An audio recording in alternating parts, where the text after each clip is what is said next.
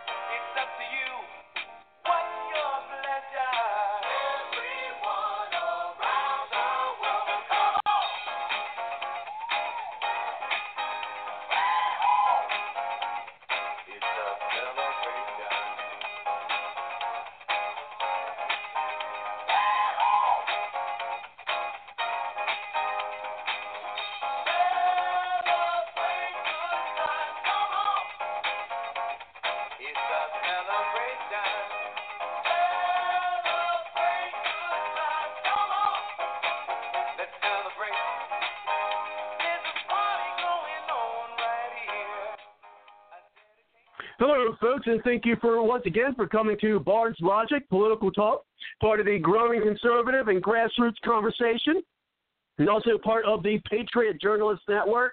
And you can find the Patriot Journalist Network by going to www.patriotjournalist.com. And, folks, what I have to admit, I cannot really think was going to happen. I thought the powers that be were going to steal this election from Donald Trump, and more importantly, we the people. But here, as I sit at 10:03 p.m. Eastern Time, we have Donald Trump, the president-elect, the 45th president-elect. Wow, that is definitely cause for celebration. Let me tell you, folks, we fought hard here at Bards Logic, and the people in the groups that we've been affiliated with Watch the Vote USA, especially with Jim Condit Jr. and our very own panelist, Kelly Mordecai, there in California, working hard to get out the information about the electronic voter fraud out there, the different electronic voting machines. I think the information got out to Trump and his campaign, and even more so, I think, to the powers that be out there who would otherwise would go to rig this election so that Hillary Clinton could win. But I think they knew the people knew, they knew we knew what they were up to, and they think they knew they had to step back in order to allow, as the people have willed, and that is for Donald Trump to be the next president of the United States. I'm still giddy about it. Yeah, haven't let a smile has not really left my face most of the day.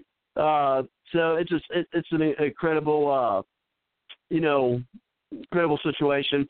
And then there are some people, I can't say for myself, but there's some people who keep saying, yes, it's going to happen, but all the different things that I've seen, we're going to get you in, Susan. Wow, it's just all the things I've seen. I really thought that they weren't going to allow this to happen, but this is, in my opinion, a great day for America, the American people. It's a great day for we the people. And for all those out there, the Never Trumpers, Megyn Kelly, the media, Glenn Beck, some of the members, including what I would even say, Paul Ryan, and members of the GOP establishment, notwithstanding. And so we definitely want to say they were wrong. They were also wrong about the down ballots. I mean, Trump's going to have the House and the Senate. And we do see, as I said, one of the gentlemen who wants to get on the line, and one I have that I want us to give special thanks to, and that is with our panelist, Kelly, for, working with Jim Condit Jr., who also will be calling in later on tonight. We want to give special thanks to them for their work that they did with Watch the Vote USA and other projects, as I said, getting out the information that no one was talking about, let's be honest. I mean, they're talking about rigging the election, but no one was talking about electronic voter fraud and others, as these two gentlemen have been doing. And then finally, you got folks, like Fox News and others, started really talking about those electronic voter machines. And I do see that Kelly just went to chime in. We're going to get Kelly in, and then you, Susan, as well. So let's go ahead and welcome Kelly. Kelly, again, from me to you, my friend, special thanks to you. I think if it wasn't for yourself and Jim Condit Jr.'s efforts, I really do think that we very well may have had a different result than what happened early this morning. I really do believe that. And so, of course, I want to say, man, thank you very much for all the hard work and effort. And I know you even got some threats, death threats, for what you were doing. And so, I think we definitely owe some gratitude to you. Go ahead, Kelly. Well, thank you. I want to get to some of those topics. I do want to mention I have insider information on that phone call when Hillary conceded the race to Donald. There are two parts to it. Of course, the public heard that Hillary called Trump and said, I concede. But the other half, what people didn't hear, was that she also said to him, I want a presidential pardon. If you don't give me a presidential pardon, you will no longer be invited for Christmas dinner. Oh, see, I'm getting serious there, but you always to start off the joke, get some people really like, oh my gosh. But who knows? Maybe that was part of it. But I tell you what, I think if he says as he's going to, we very well could see a special prosecutor, and I really think he should. I think that's going to make a lot of people angry, but I think he should because there's a lot of people I think who voted for him just so that he would be in the position to be able to do it. What do you think? Well, special prosecution would be good, not just Hillary, but a number of people. I want to talk about the election integrity efforts, okay? It wasn't just Watch the Vote. It was a number of groups. John Brakey got on Alex Jones or InfoWars on Monday, and he has a technique where you can actually get the raw ballot images because they scan it, turn it into... Yeah, I heard about that. I want to hear more about that, certainly. Yeah, so that's one group. I was talking to a guy last night who told me about that. Go ahead. Yeah, and I'm going to do that in my county just to go through the process. So that's one election integrity, folks. We also call them ETs, or election transparency. So the ET crowd is something that may have caused this to be an honest election. The another group, of course, is Bev Harris with black box voting. She came out with Fraction Magic. If you haven't seen that, that's rather scary. Ray Lutz with citizen oversight. Jim Marsh. I can name a whole bunch of people that have really moved this forward since 2012. People in 12 are like, what? Oh, you're out of your mind, get the tinfoil hat on, which, of course, keeps my loose screws from falling out. But, from 12 to now, we've seen election integrity folk come out of the woodwork, getting more techniques, more tools. The Bernie Sanders folks were primarily who we've been working with since the primary because they got cheated, and I would boldly say that if California would have been an honest election, it's a belief. I can't prove it, but I have enough evidence to have a belief. I believe Bernie Sanders would have been a Democratic nominee, and very possibly he could have beaten Donald Trump. So he's actually an independent. He went back to independent, by the way. New Hampshire's independent party is something different. So the Democrats lost one in the Senate to an independent. But, yeah, so many groups, so many efforts. Stop the Steal, that was Roger Stone's thing, exit polls. And so, the public awareness now in 16 is so much more than it was in 12. And if we look at some numbers here, I don't think we have the real results because it probably was election fraud. There was some hints in Florida, and they caught it early. Texas, you touch the screen, it goes to Hillary. You touch the screen again to try to fix it goes to Hillary.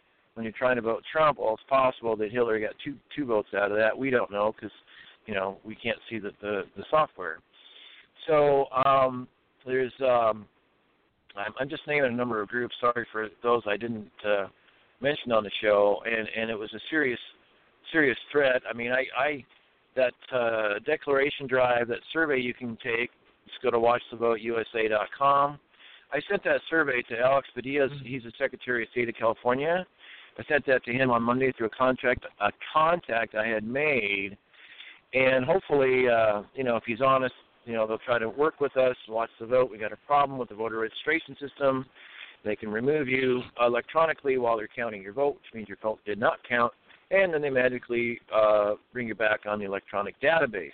We've actually seen declarations of that. So, and people would never know to look for it, but just fortunately we have some declarations from the primary.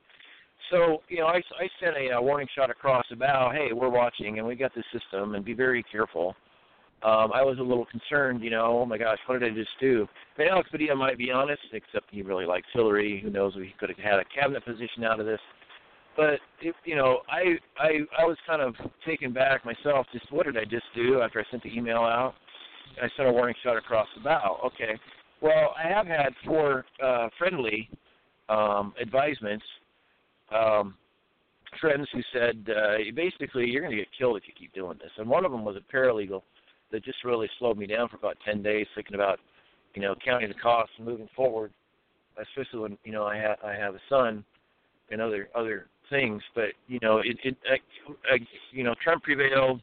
Hopefully he will prove out what he has said. I don't think we're going to go to World War III, which is a nice little feature for, a president. And, of course, don't ask me who I vote for because, well, we had that conversation another day. And, of course, I didn't vote for Hillary. Anyway, so, I don't know. I'm excited. We could see some change if he does what he says. He's not a libertarian like I would prefer, but that's another story. He wants to repeal and replace health care. Again, national health care system. Trump, come on, guy. So, anyway, we'll see. And I guess right now I'm committing the 8th deadly sin by hogging the microphone, so I just let somebody else talk. We definitely, deserve it, Kelly. Yeah, certainly.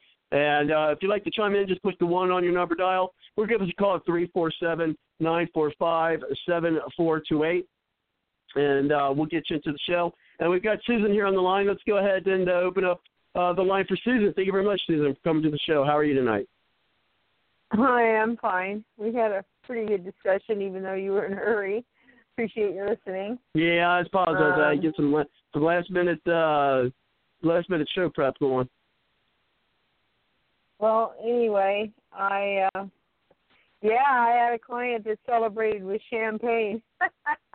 I did too last night. Yeah, I had a glass myself. He hinted at it. Let's put it that way. I can't swear that he did, but he was. I know the one thing for sure, he partied into the wee hours of the morning. He was at home. I don't know how much of a party it was, but he must have stayed up and watched TV and just had a few to drink and all that. And he was a very happy man. I wasn't so happy with Mike Simpson getting elected, but in Idaho, if it doesn't have an R as a rule, once in a while a Democrat will gain, once in a while someone else will, but it's an R or nothing. I don't care how bad they are. Raw Labrador won. I was happy about that. So sometimes you win one and sometimes you lose one. And I am going to call Mr. Simpson in the next few days. Candidates I voted for lost yesterday. What? There's some local candidates that I voted for. Yeah. I voted to toss all the judges out, every single one. I don't know, they're good, bad, or indifferent. No matter. I said, tell them goodbye. We need a change. And there was a few people I put Constitution Party, local whatevers and commissioners and all that. Don't know them. So I just said, I'll just vote Constitution Party. And that's what I did. So, took my picture of my ballot and went from there. And I don't know what all the little, what bills passed here in Idaho, but didn't pay attention to that too much. I mean, it was mostly focused on Trump and Hillary, And I know there's protests going on in Boston and Massachusetts and over this mess. And I really do believe, I'm sorry to say, folks, and this is just a statement, I really believe Bernie would have beaten Trump. I think he would have. Washington State carried him. I mean, the crowd said everybody loved him. I'm not saying I agree with a lot of stuff Bernie said, but he was popular. He was well-liked. He was careful what he said and did. And I believe she threatened him to get his supporters to vote for her. It didn't do any good because my friend Carol was a Bernie supporter, and she marched straight to the poll booth and voted for Trump. And she said a lot of people she knew did. So, I told her, you ought to go out and face that mob and tell them, hey, you guys are the ones that let Bernie go, and, let Hillary in. Wait, here's the thing. I mean, I don't know that perhaps Bernie Sanders could have won. Part of me doubts it because, he is a self-proclaimed socialist, and I don't think that the American people are ready for it. I don't think – because I think the independents wouldn't have. So I think the independents seen socialism in the Democratic Party and Hillary Clinton, and so I don't think they would have. I mean, now, it depends. I mean, but let's say he did win. Let me play devil's advocate there. My concern with Bernie Sanders getting elected president is, one, Obamacare would stay. Two, he wouldn't get anything done, at least for the first 4 years, because let's also remember the Republicans maintain the House and the Senate. So you'd have a Democrat who's a self-proclaimed socialist in the White House, and then the House and Senate by the Republicans, nothing would get done. And I think one of the reasons why the people, and we've seen the numbers, the victory numbers for Donald Trump is the reason they voted him in. And I got a thrill coming up my leg when I say that. I'm just kidding, guys. But I tell you what, Chris. On a side note, Chris Matthews last night. When I seen him on, because I turned CNN and MSNBC on last night after the victory, so let's see how the reaction. I thought that but I thought that guy was going to have a heart attack. But anyway, but if what the big reason I think a lot of folks voted in Donald Trump. And I did some exit polling, myself last night. We can discuss that later. But anyway, is that they want to see something get done. I think they want to see the repeal of Obamacare. Okay, I think that they want to see a lot of these executive orders that Obama's legacy, I think, is going to be gone. But I think, but if Bernie Sanders would have been in there, he would have done that. He wouldn't have repealed Obamacare. He wouldn't have gotten rid of a lot of the executive orders that Obama did. I don't see that happening. And then as to getting anything done, I don't think that the House of Representatives and the Senate would have worked with them. Well, with Bernie Sanders, he was against the TPP. She just changed more recently, and that was just to get a few votes.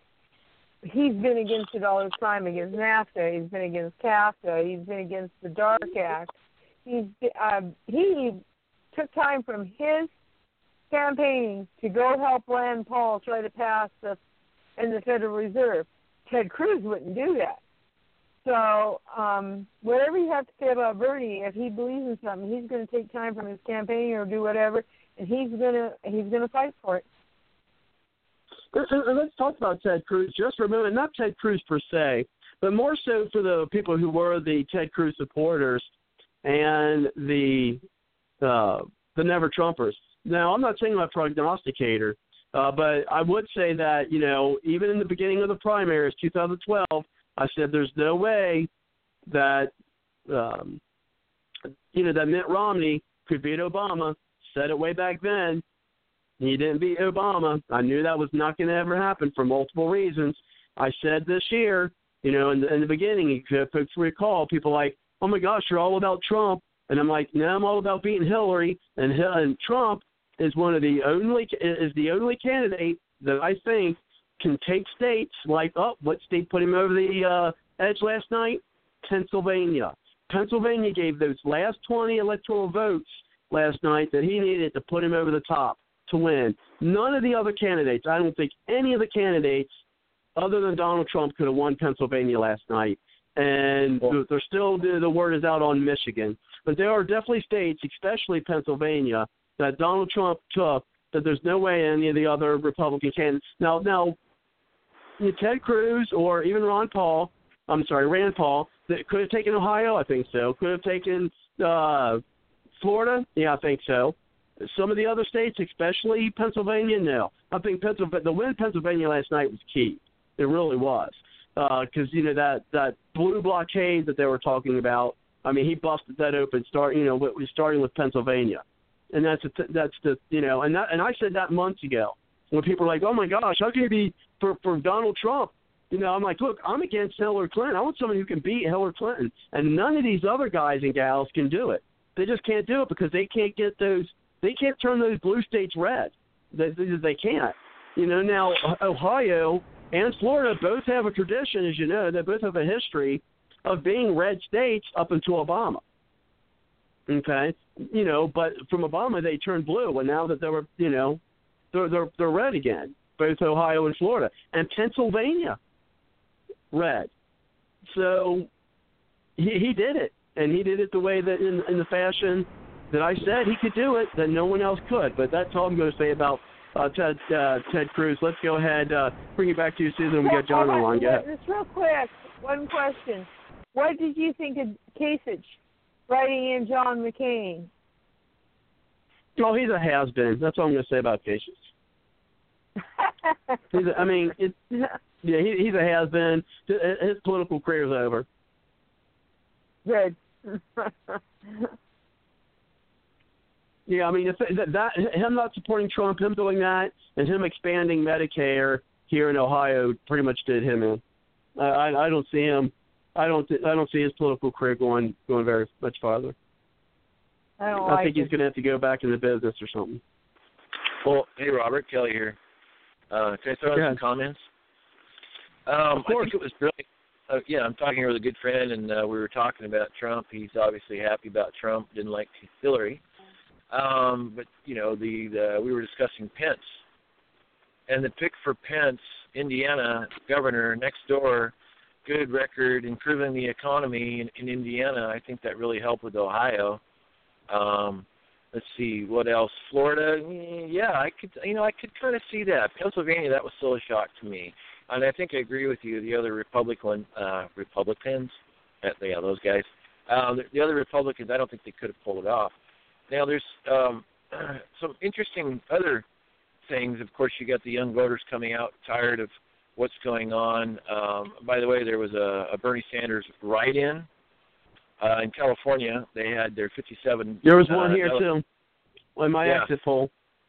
Right. So it was basically, I talked to a lady friend last night. She was going, she wrote in Bernie as a protest vote. I voted for Gary Johnson. I wanted the 5% so they get federal funding, break the duopoly. All right. Anyway, but back to the people going right in for Bernie. Well, we saw that in 12. Why did we see that in 12? Same thing that happened this year. In 12, we saw the Ron Paulers and even the Gingrich folks getting disenfranchised by the establishment who had picked their golden child, the chosen one, the coronation, whatever you want to call it, that attempt, and of course it was the Romulan. And so the Ron Paulers, Gingrich, a lot of people said, forget it. I am not voting for Mitt Romney. And then Obama won. Well, when you disenfranchise a huge base, or even 5%, when you disenfranchise the 5%, they're going to go somewhere else. Well, guess what? They tried it again with Hillary, and she reaped the whirlwind. It's like the same playbook, same consequences. It's a rather interesting element to this whole scenario. We've got Cindy on chat here, and hopefully, Cindy, you'll be able to give us a call because we'd like to hear from you, of course. And she said for me to tell you, Kelly, that there was plenty of fraudulent ballots cast, and I thought I saw her say Florida, but she just meant cast in general. And Trump still kicked butt, and I think, you mentioned that some as well, Kelly. But, I think Cindy and I were talking today. We were talking about that there was just so many that voted for Trump. It may have been a moot point, but it still happened. But it says the representative majority didn't stop anything Obama wanted to do. True. And this is telling, folks. And this is now. Here's the thing. Let me preface this with something from Van Jones and what Van Jones had to say. Okay, that's just a little couple seconds of a reaction from Van Jones. You guys all know who he is. But let's see. Yeah, let's go ahead and hear from that. So let me pull up that audio. Well, where is it? I just had it. Interesting. I had it in my audio clips. There was only a few seconds. Oh, let's see. Well, I find that odd that it's not in my audio clips. Well, while I'm looking at that, let's go ahead and before I bring in the comment, let me go ahead and bring in John while I'm looking for that. Thank you very much, John, for coming to the show. How are you tonight? Oh, I'm doing fine, thank you. Oh, I think I kind of disagree with you, though. I hope it doesn't hurt your feelings. Because I don't have any of those. You don't got to worry about it. Oh, I still love you, brother, but we're just different in the sense that I see things from a different perspective. And that, for me, Donald Trump, from the get-go, I haven't liked this guy. But unfortunately, if you have the choice between evil and more evil, and that's the only two choices you have, you're going to go with evil because you don't want more evil. And Hillary Clinton is the worst candidate that's ever run in the history of America. He should have been, slam dunked her the first month on the campaign. But because he was such a flawed candidate, he had a hard time even getting to this point where he could finally beat her in the last 2 weeks. I wish that what I seen of Trump the last 2 weeks was the Trump I seen back a year and a half ago. He would have done a whole lot better a whole lot sooner, in my opinion. But I do not think the House and the Senate are Trump's. I think they are the establishment Republicans and the establishment Democrats. We might have more Republicans in the House and the Senate now, or not more, but they're still maintaining their majority. That doesn't mean they're on Trump's side. I think this is all just playing nice, trying to make everybody feel good. So, like I said last week, they're going to use every excuse they can to make Trump look bad so in 4 years they can get the person they want in up on top again. And right now, they're going to use him as a patsy for everything that goes wrong and blame it on Trump. And his platform that he wants done, as I said last week, they're only going to bring the things that they want to bring to him. That's why Paul Ryan has his better plan. And I bet even though he's given lip service today to Donald Trump and how Donald Trump did this great, phenomenal thing, that there is some truth to all this stuff. We live in a dynamic world, so not everything's cut and dry and in a vacuum. But Paul Ryan's giving him lip service because he wants to be able to, get something done. But they're still working their behind-the-scenes things to make sure that all the rest of the Senate and the Congress, they're globalist, corporate global people, continue to manipulate things to their benefit. And they're not going to allow Trump to do hardly anything from the power of standing up for we the people. The big businesses will still get what they want, and then there will be certain little token things that will come our way for we the people. But it was more of a smoke screen or a play game. Now, you see all these people in these different cities up in the, protesting, which is not new. We've been talking about that for a few weeks. So I'm a bit sad that we don't wake up that the system is what's screwed up. And if it wasn't for Donald Trump being a billionaire, he wouldn't have had the money to deal with the system the way he did. So we need to start focusing, or at least it's my opinion, that we all need to work together first and foremost in deciding where we go forward instead of having oligarchy dictators. But we need to figure out a system that allows everybody to feel like we're all in this together and that we actually are choosing the person that we all can accept as our leader. Because now you got at least 7 different big cities around the country that are all up in arms and protests, and George Soros and the corporate globalists are loving this opportunity to just better push their own agenda. So, well, to me, and John, I think that's, I think there are possibilities there. But this is actually uncommon for me, but as you probably heard in the past, but I've got a little bit more of an optimistic outlook, and this is why. Okay. Can I say one last thing in respect to this? Real quick, then I'll make my comments. Go ahead. Okay, because the last twist I wanted to go to was the thing about Bernie Sanders in this election is, number one, if Bernie Sanders would have not been a reflecting of corruption within the system, like the WikiLeaks revealed about the Clinton Foundation and all the Clinton's dealings, then Bernie Sanders could have potentially ran off with the election and Trump would have never even had a chance.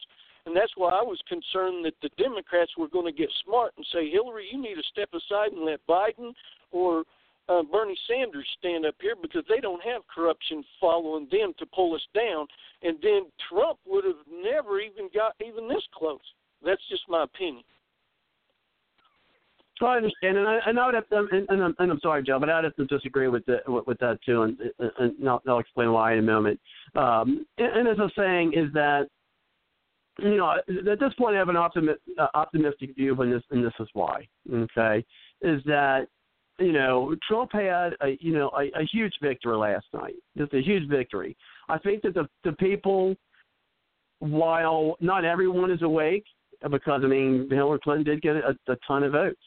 Okay, there's a lot of people woken up now, and I think he'll get stuff done because I think that what the people have shown is one is, remember, they were concerned that Donald Trump will bring the down ballots, and they'll lose. They'll lose, maybe not lose the House, but definitely lose the Senate. That was the sentiment. Okay, that didn't happen. People kept in the Republicans. Even Rubio came back and won, right? Because I think the reason the people did that is they want Donald Trump to succeed. They want Donald to get these things done. And if these people, and there will be a point where it's obvious, if these people do things to blockade what Trump has campaigned on, and they make it obvious, which they may not make it obvious, but it'll be known, it'll be shown. You won't be able to hide it. The people say, well, look, we know what you're trying to do, because I think the people, they're up to the corruption. They know about the corruption. They know about I think they're becoming more aware about, the global governance that they're trying to do. I think they're becoming more aware of that.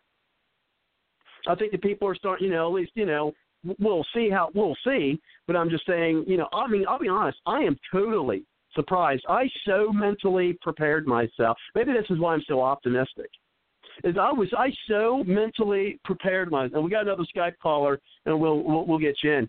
But I was so mentally prepared myself for Hillary Clinton to be announced the next president of the United States.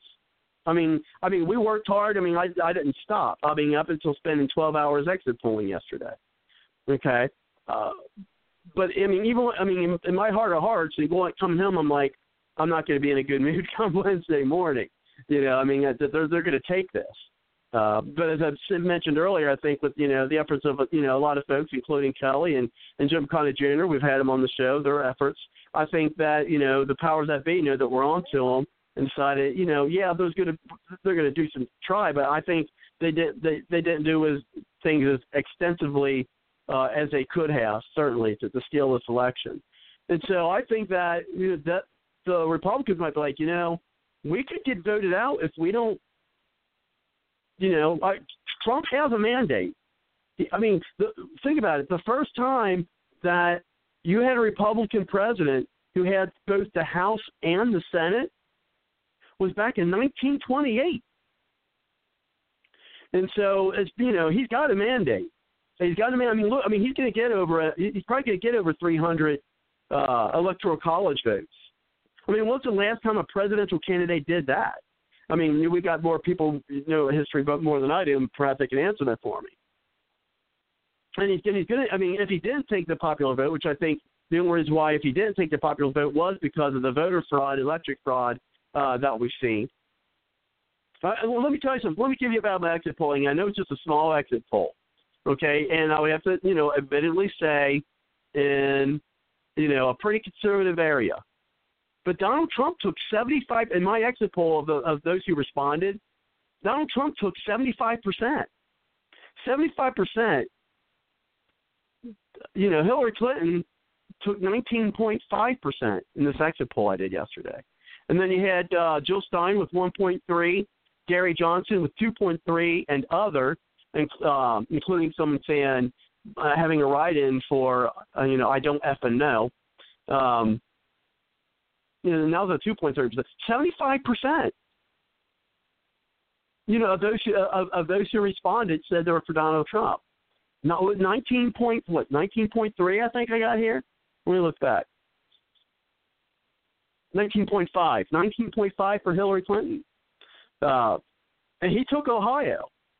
But quite convincingly, Trump took Ohio. So that gives me a positive outlook on it. I was prepared to lose today. I was prepared to be like, I'm not doing a show today because I just need to recover. But here we are. And then with Bernie Sanders, I still don't think Bernie Sanders would have won, and this is why. One, I mentioned earlier about the socialism, but he is a politician, and people are tired. People are tired of politicians. They wanted someone who was not a part, of the political class. It's funny, how long I've been, I've been saying political class, that term. I felt like I kind of made it up because I've never heard it before. But I heard Sean Hannity use it a couple times today, so maybe he's listening. But I have heard him say the political class a couple times today, which was I was like, oh my gosh, listen to that. I say that all the time. But I really think that. Now on to Cindy's point, and I did find that audio. Actually, I didn't find it. I had to re-upload it. Is something that she put in the chat that I think could be telling for us, give us some hope. And this is what's coming from Van Jones. They're afraid of how do I explain this to my children? I have. Let's play that again. This is what he was saying today. Very short, so this is one of the questions he asked himself. They're afraid of how do I explain this to my children? I have. Well, Cindy's first thing her 15-year-old grandson said this morning was, now I'm actually going to have a future. Think about that, folks. And so let's go ahead and bring things back to the roundtable while I do some call screening here. And let's go ahead and bring it back to you, Kelly. Well, yeah, I hope Cindy can call in tonight because I'd heard problems in Florida and they somewhat got it straightened out. I want to just run some simple numbers here. When you consider that in the presidential race, you might be at, 51 million to 50 or 50 million, something like that, whatever it was. You got a really close race, okay? But if you take 5% away from, say, Trump, okay, for example, that actually turns out to a 10-point difference. If you flip 5%, you get 10 for Hillary. So 1 out of 20 people would be cheated. They probably wouldn't find out. If they did, if they started talking about it, then people would start saying tinfoil hat, yada, yada, yada. But there's other techniques we're even discovering, even as recent as last night, that are just point-blank frightening. Now, I say that to propose it is possible the true numbers. I'm going to suggest from the information we have that there was some electronic election fraud. If you do 10 points that means it's a 20-point difference if you flip from Trump to Hillary. But that's when it gets to be a little bit too much. 1 out of 10 are complaining and all this stuff, et cetera, et cetera. So we don't know how much. It's hard to prove. We know we're going to find some. But I wonder what Trump's true numbers were, okay? So he might have had a lot more. I heard that that Hillary won the popular, but he won the electoral. I can't confirm that. Maybe somebody could look it up and call in. But, to be fair, it's possible. Trump, somebody threw this allegation out today, and I work with all kinds because election integrity is far above political ideals. But a person threw this out today that maybe Trump cheated. Well, that is always a possibility. We don't know. He did benefit from it if he did it. However, I don't think he has the establishment ties, the Goldman Sachs, the banksters, Diebold, ES&S, Dominion. I don't think he has the ties or the connections to do this. And the other reason why I don't think he did it is because, well, the corporations hate him, Wall Street hates him, Republicans hate him. If he were to approach somebody that could get him, get votes flipped for him, they would probably come out in the media tomorrow, the next day or within an hour, really, and say, hey, he approached us about flipping the election. And so the powers that be would have crushed him that way if he even tried to cheat. So it's possible, but I'm having a lot of doubts that Trump had anything to do electronic manipulation, but I would more so lean that maybe he had another 5 or 10 points that weren't reported. I yield.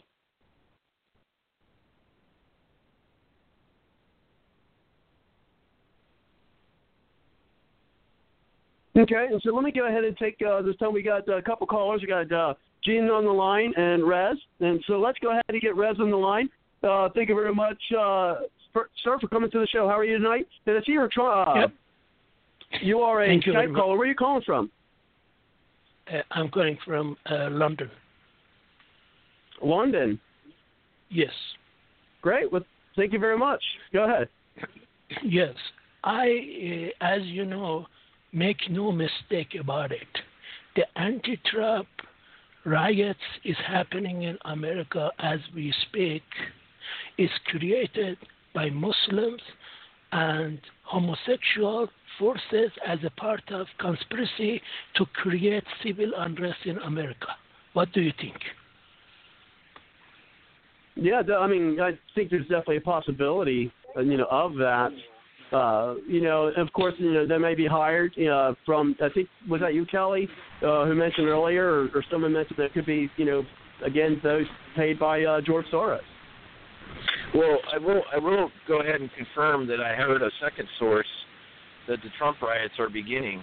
I ran into somebody at Walmart at the checkout, and he's indicating that Trump riots are beginning. And who knows? If you look at some of the situations, San Jose. Oh my gosh, I knew somebody went to the San Jose event, and it was like the police were kind of somewhat inciting it by how they funneled the crowd in a certain direction. So that wasn't the primary. There has been other attempts at his life. We're not out of the woods yet. He could be shot. He could be something. So there are people that just like Rosie O'Donnell. She's going to move to Canada. I'm sorry, she's racist. Why didn't she move to Mexico? Anyway, that's a little joke there. So I won't be surprised to see problems. Hillary, there's reports from Bernie Sanders people that Hillary was paying people to put on a Bernie shirt, $1,500, and go incite a riot at a Trump rally. Some of this would be paid, inciting or insurrection, possibly. Some of it could be genuine. It could be a mix of it. It could be George Soros funding it. Black Lives Matter. That's what he did. Insurrection. All problems. So I will not be surprised when it happens, and I appreciate that gentleman from London comment. Can I say something? I have go ahead. More things to report. And remember. Yeah, sure, go ahead. Yeah, please remember that as you mentioned earlier, this is just beginning. It was Plan A. Plan A was Hillary was supposed to win the election, and she did not.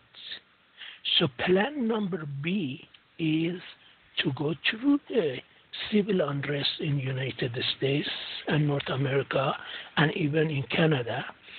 And as a result, they're calling martial law and suspend the election forever. What do you think of that, please? Well, I know there's folks who, were saying that was possible. I mean, I'll be honest with you. I mean, I've never subscribed to that. I think that could be something we can bring over to yourself, Susan, and then Kelly chime in, and also if you got anything on that, John. I've heard people talk about it, but I never thought that could be, something that could actually happen. Well, Robert, let me go ahead and comment on that, if I may. Susan, if she's got comments, go ahead. Yeah, well, other intel is Larry Nichols. He was a top White House aide for the Clintons, helped with a lot of elections. He's been warning of election fraud, too. He did say on InfoWars that is a backup plan to cause civil unrest. So, it's a backup plan. The question is, are they going to carry it out? What's going to happen? Don't know. But I won't be surprised if it happens. I mean, there are people that just loathe Trump because, they paint him as a racist bigot. I mean, you think Ben Carson. Who's Ben Carson? He's black, a wonderful man. I've watched his inspiring YouTube videos. But still the media has painted him as bad guy, evil, son of Satan, and people are believing it. I mean, I hung out with Bernie folk at, and one of them was a Hillary supporter too, at an election integrity conference in early October, all weekend. Really neat people. I really like them, but they are buying this stuff. They are buying that Trump is the worst thing ever, and so I'm not going to be surprised if it does happen. That's true. It does make sense, too, as you mentioned. I mean, I mentioned and you mentioned, and we are both agreeing that. And then there is a Plan C, too.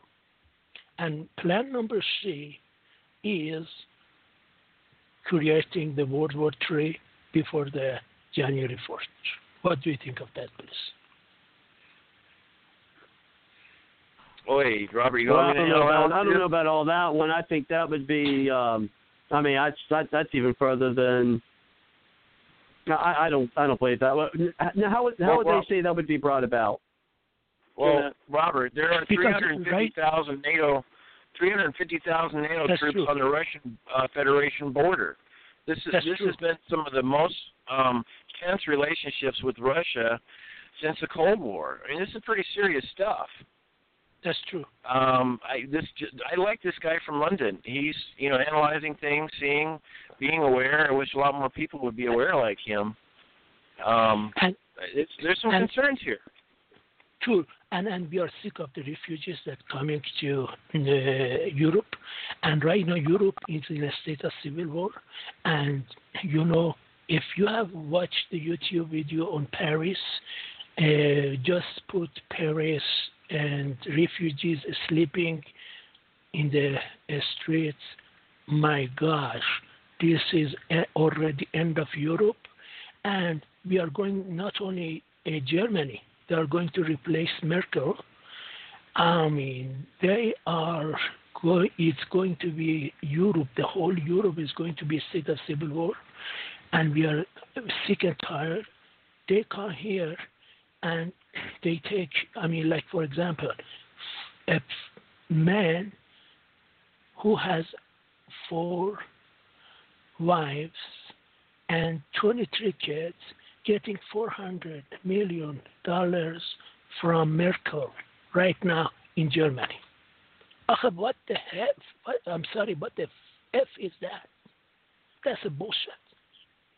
We are sick and tired of it. And that's why Donald did elect, because people of America understood what's happening to Europe. Europe is finished already. And you guys should know that too. And as a result, can you open your church in Saudi Arabia. No way, Jose. No way. But you have 5,000 mosques in North America right now. Or we have over close to 10,000 mosques in Europe. I mean, what's that? It's called United Islamic Europe. There is a Sharia law. There is no more constitution in United Europe or London. I mean, London, we have a Sharia police. Sharia police, I mean, we see it beat the people if their hair or their dress is not correct according to the Islamic laws in the London. I mean, we are sick and tired. Do you understand our voice from Europe? I hope you guys do. Because if you guys are not understanding, you will experience the same crap that we are doing. Go ahead, please. Now, with the whole World War III, are you suggesting that there would be a nuclear war, or would it be conventional? And regardless of either way, what would be the purpose of it? Is Sharia law take over. Right. To bring Sharia law to United States and North America is already there. You guys are just 70% there already. So the rest will come as in the near future. I mean, we are already almost 100% Sharia law in Europe. I mean, if somebody do any harm, say to a lady, it's okay. You know, they let them go because it's the Sharia law. They are not going to prosecute them. I mean, we have, reports that if you go to shoebat.com, shoebat.com, you will read the true stories, what's going on in pretty much the whole world, including Europe and United States. And the news is not good at all. France is in a state of civil war. I mean, all Europe is in a state of civil war right now. So, and you guys, it seems, in a state of civil war too. So, because of Donald Trump is elected, because he is not the puppet of the puppet masters. Am I right or wrong? Well, certainly, and then we're going to bring Susan and get your comments. He's definitely not, anyone's puppet. I think that's why there was so much against him, coming in, especially from, the powers that be and the elite media. And so, Susan, what's your thoughts on all that? Well, apparently he knows a lot more going over there than I do. I mean, I know that Europe is having a problem. And you got Angela Merkel with Germany, and you got them letting all kinds of people in, and the problems they're having with bankers and everything. There's a pretext thing, and oh my, it's a mess over in Europe too. But they are controlled also. I mean, the New World Order's got its little fingers into everything. And you have different people over there, but, than here, we got the Rockefellers, we got Soros, we've got the CFR, Council on Foreign Relations, Skull and Bones over there. They have more of the Bilderbergers and that kind of stuff. But, they're all connected, and it's all causing problems. And so what did you say? Can you tell me from where you are right now, please? I mean, where is your state or just country, please? Or Idaho. Okay, yeah. In Idaho, there was a rape of the 5-year-old girl in the elevator in Twin Falls. I strongly believe. Yeah. And then these two people are Syrian refugees and Iraqi refugees, the Muslim ones, and then they rape, and then at the end they pee on that 5-year-old girl. And still police is never prosecute any of them. Can you please tell for your listeners why? Oh boy, who knows with the police, if good ones and bad ones. These obviously, but Butch Otter, our governor, could have stepped in and pushed it, but he didn't do it, which is why I called him, and because he hasn't been checking the refugees, what you call where you check them out to see if they have criminal records or always been a certain amount. What? Through Interpol, through Interpol, they check them. Right. Yeah, Go ahead. A certain amount in. And I called him and I said, you know what? Here's the deal. You've been letting them in. You haven't been checking them. You've done nothing. And you might as well committed to rape yourself have been right there. Oh, his secretary did not want to pass that on, but I jumped on him about it because, and the police are going to follow the governor's actions. So I think that's why they didn't do anything, because the governor hadn't done anything. So and that would be my guess. Tell us why. Why they haven't done any action? Because of they rule against all of us. Means if for example, an American or a black or a Hispanic, something like that, it would be in the jail today. But they have priority than anybody else. Am I right or wrong? Go ahead, please. No, you're right. I mean, I was looking for a Muslim family, and they're in Texas. They're going to try to return to Idaho. They're from Pakistan. He's a doctor. His brother's a doctor. Very nice people.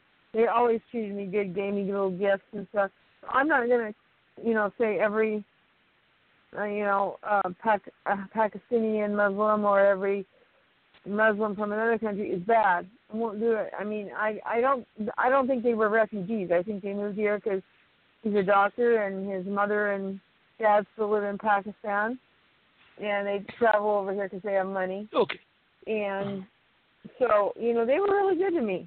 So, I have a few Jewish friends. People just don't even try to get along, and it's sad because it's all about power and somebody manipulating them to think they need to do it this way.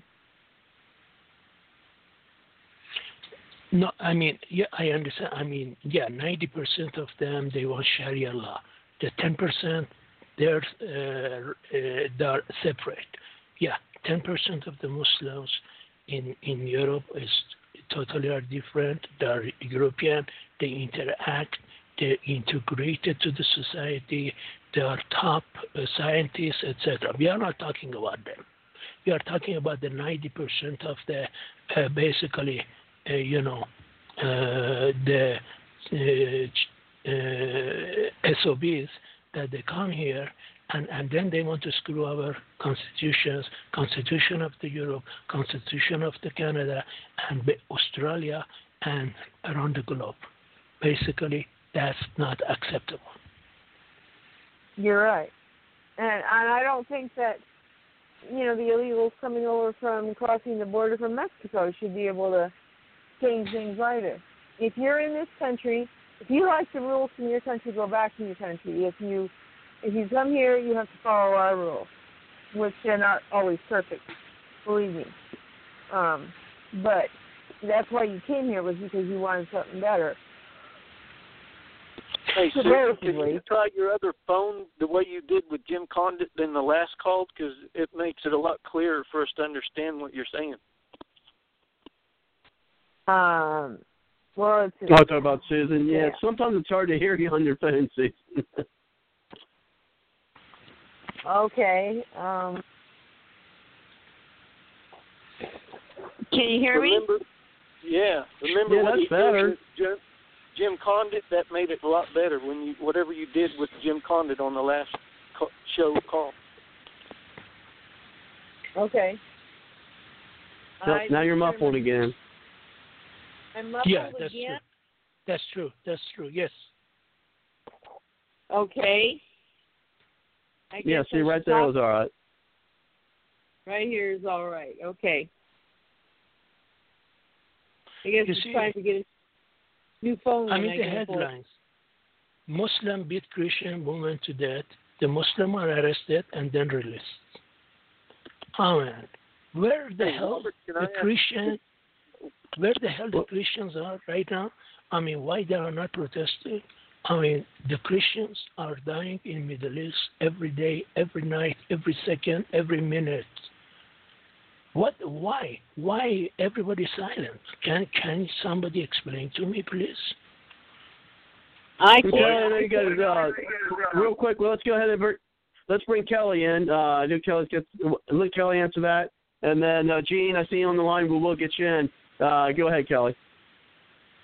Well, yeah, this gentleman from London. I appreciate you calling in. I'm going to guess. Are you from India originally? I mean, I am, a world citizen. Let's put it that way, because my DNA is belong to everywhere. So. Oh, okay. Well, yeah. I am other. I put myself other always. Other. I mean, if your ancestors were from India, I had friends from India in college, and they were really neat people. One guy's name was Rajanish, and very peaceful towards Western thinking, if you will, which includes Europe, Canada, America. I do want to explain what's going on here that might explain what's going on there, or maybe you could give some feedback as to how it happened in Europe. What I'm seeing here in America is this social acceptance, and stop being racist and just accept everybody, Muslim, black, white, everybody. Let's just be so socially accepting that we've let our borders down, we've let our guard down. We've had people, they don't even want a border. We've had people that let's just love everybody and let everybody into our country, and let's just be also politically correct. I see it clearly going on here, and I know where it's heading, which is not good. I mean, I'm not racist, obviously, but this uber, unbelievable, over-the-top political correctness is hurting our country. And did you see this years ago, 5 years ago, 10 years ago? When did you see this happening in Europe? Because I think that explains a lot, the blind acceptance. Let everybody into the country. I mean, it happens to you guys in Dearborn, Michigan, and many other places. And, I mean, they come, they get everything. I mean, we have one of the Imam Chaudhry. Imam Chaudhry, he is getting, very good money, like $25,000 a year from UK government, okay? And then this guy, he is anti-UK, is anti-constitution of UK, anti-people, discotheques, anti-music, anti-everything. Basically, he's a Sharia law person. And he has many followers in London, and etc. And mayor of the city of London is a Muslim. And he said, no problem. I work with homosexuals, I work with this, I work with everybody. What kind of bully is that? Go ahead, please.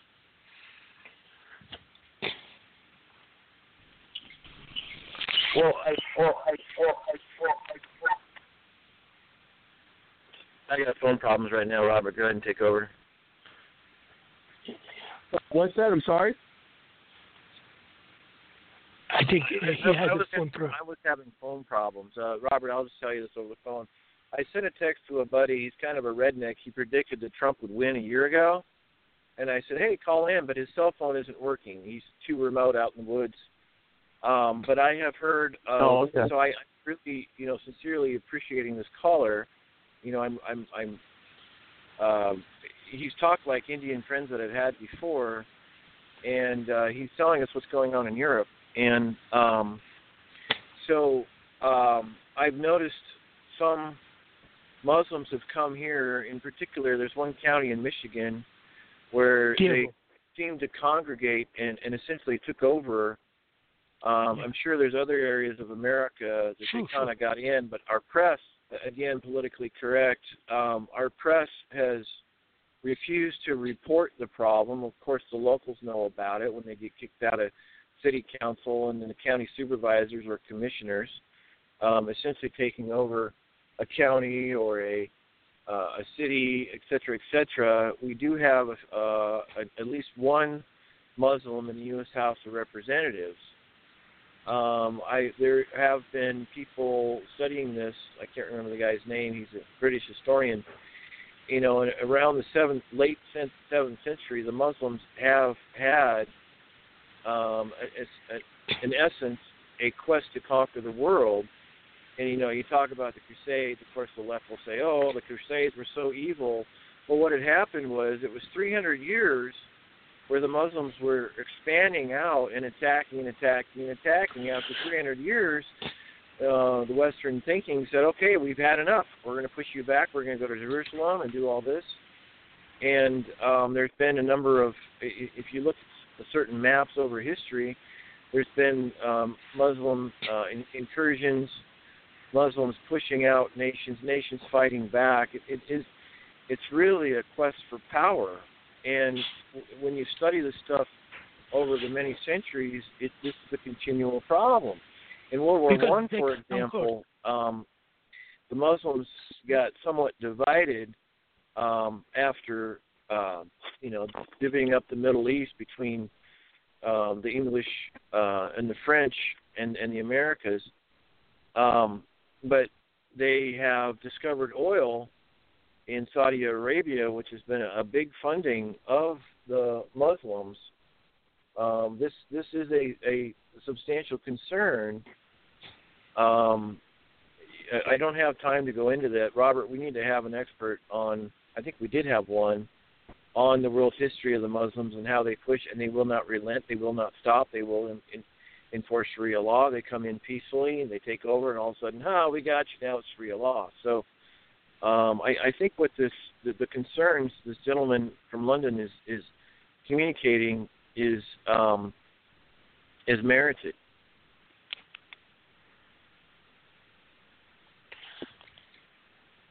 And remember, please, they conquered already one time pretty much the whole world. And they came even to Spain and to part of Europe, but then they repelled back. And now they're going back and conquer back again. And they're doing it. Paris finished. Germany finished. Sweden finished. Greece is finished. Every country in Europe is finished. UK finished. We have no more hope. They're coming, and they are going to kick our butts out. And where the hell we are going to go to? That's the problem. That's why Europe is in a state of civil war as we speak. Whole Europe.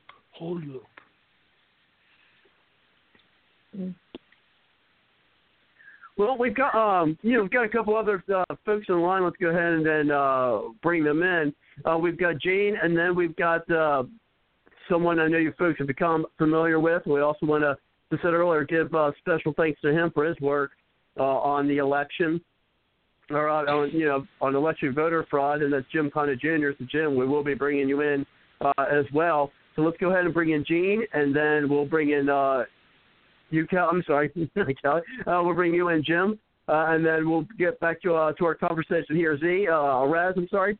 As we have our roundtable discussion, we're going to keep you on the line. We'll definitely continue on more with that discussion.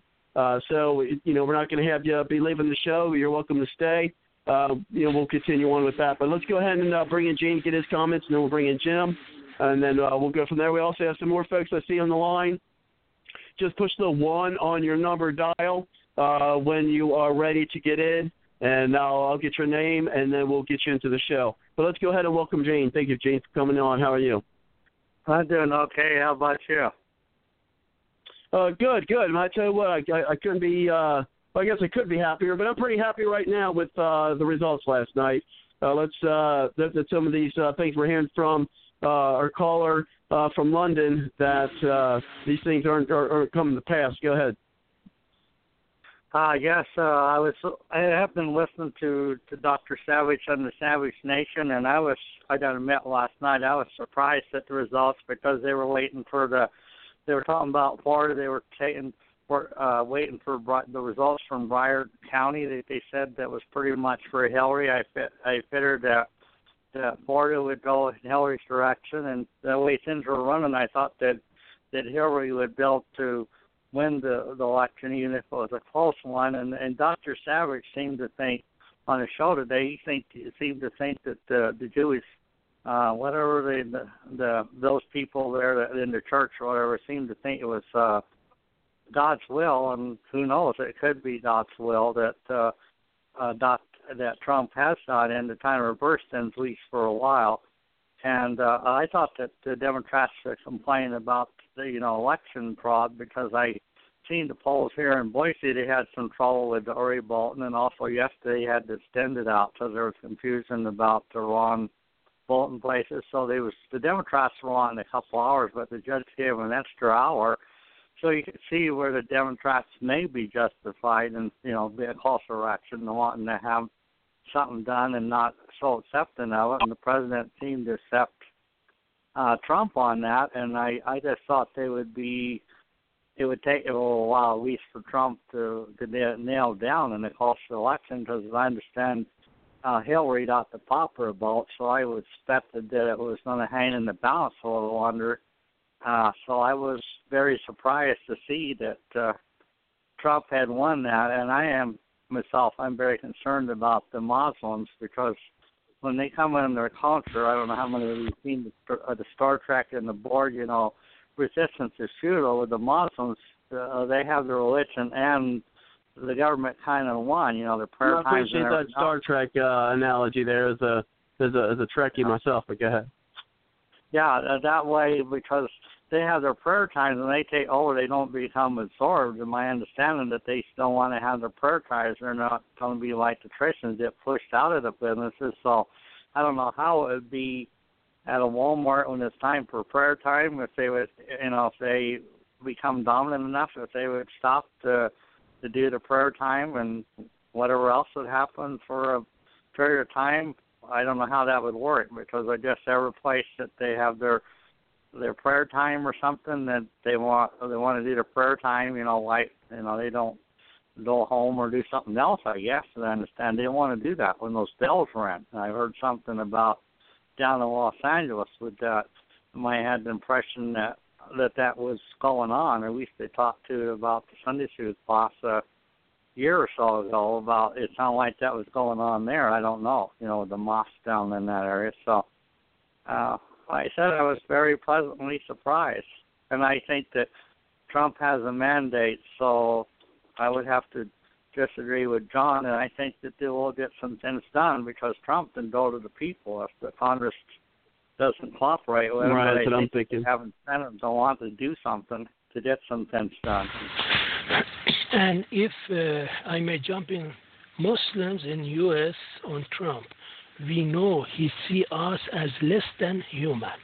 No, that's exactly opposite. They see the rest of American or European or Australian or Asian or etc. as less than human. They think they are the only human in the whole world. And this is exactly what is happening in all over the world, from the Europe to North America. Go ahead, please. Well, I heard something else. I think it was on the Savage Nation today that these terrorist kind of think they want Hillary to win the different groups, the terrorist groups. I can't say their name right now, the main one that's been going on. Daesh. D-A-E-S-H. Daesh. Go ahead, please. Yeah, that's about all I have right now. I reserve the right to put my opinion in there as I hear other people talking. Well, it looks like we had Jim on the line. It looks like he may be having some phone difficulties here, and so we'll see if he's going to be able to get back in. Hopefully he calls in within the next 45 minutes.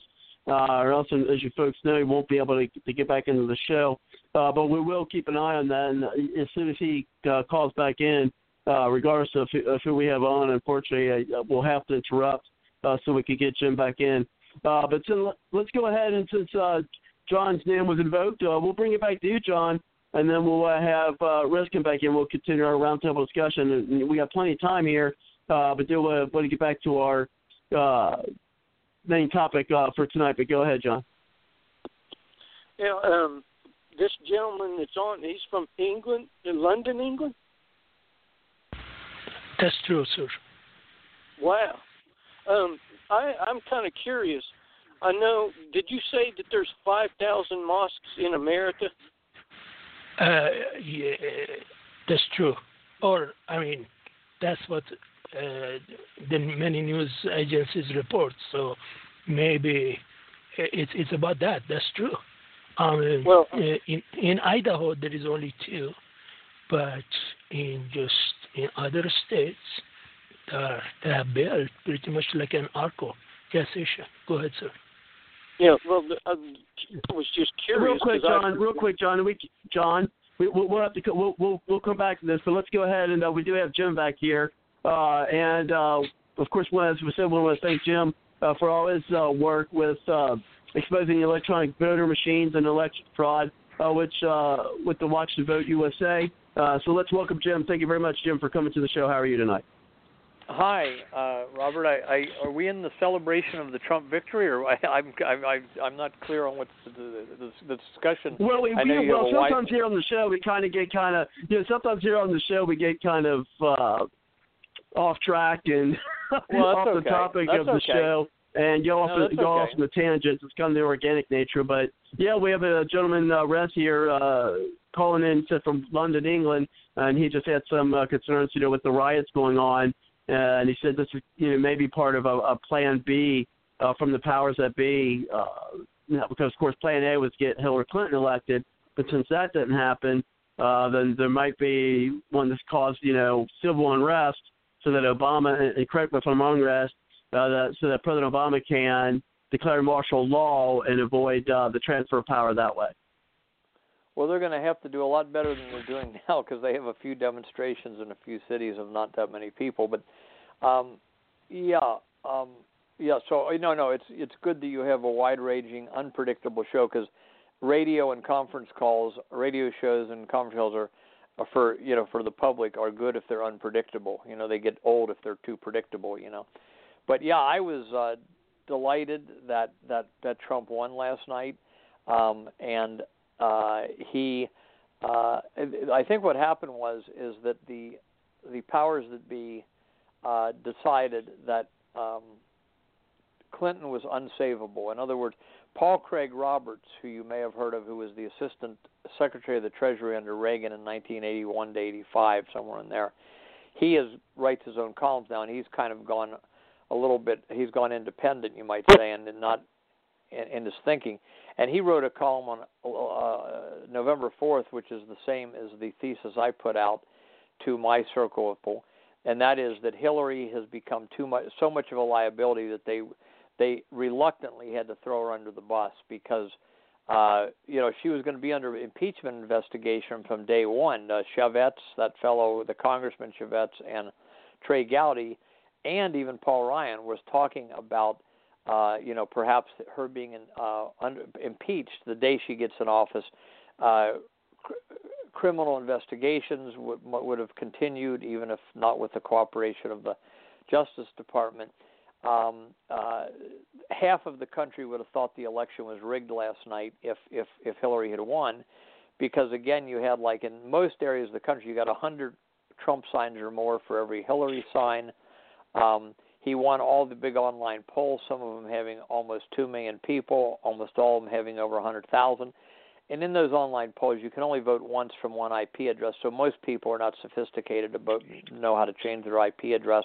They're not going to run to their next-door neighbors. Most people are only going to vote once. He won all those in incredible landslides.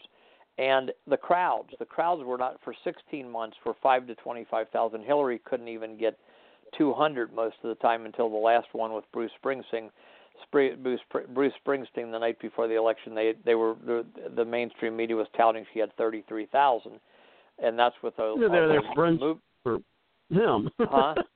What? They were there for him, not her. Exactly, and that's what Trump said. He said we don't need big celebrities to get crowds. So I felt that they let the Trump victory stand, as we've covered on the show before. They could have stolen it because 3 companies that I believe are totally establishment, ruling elite companies, count 99% of our vote on secret computer programs. But the problems they would have gotten into if they tried to put Hillary in, they just didn't want to. It was worse than letting Trump get in and try to manage him. They are, I believe, and I would have gone up, and Robert, you were talking about going up.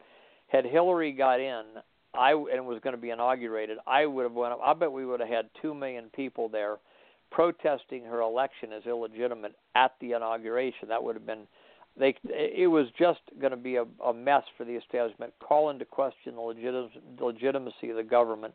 And I believe that's why they stood down and let Trump's victory stand. What I don't believe is that Hillary has won the popular vote. I do not believe that. If anybody wants to believe that, that's fine. But remember, the whole count is secret. We have no paper ballots. They take the ballot. You can't overemphasize this. And you know anybody that voted here in Cincinnati, you vote, you feed your ballot into an ATM type machine that's like a safe, and then nobody sees any ballots. We don't know if they're tabulating true, false, or indifferent. But I don't believe that Hillary won the popular vote, and I'd have to see the ballots to believe that. But it gives the establishment, even though they had to let Trump's victory stand, it lets them tarnish his victory and our victory as if, well, she really just didn't even have a majority. I don't believe that for a minute. I think Trump won by 10 million votes. This whole campaign has been smoke and mirrors by the 5 TV networks and the 3 and the companies they work with. I think the 5 TV networks are the most criminal, lying operations in the history of mankind. Why anybody believes anything they put out, including the polls, I don't know. But I feel, Robert, like to sum up here, I went to bed. It was kind of odd going to bed as the winner. I fought politically my whole life, and almost every election and every night even we go to bed losing. You know, we know the other side is controlling all the power.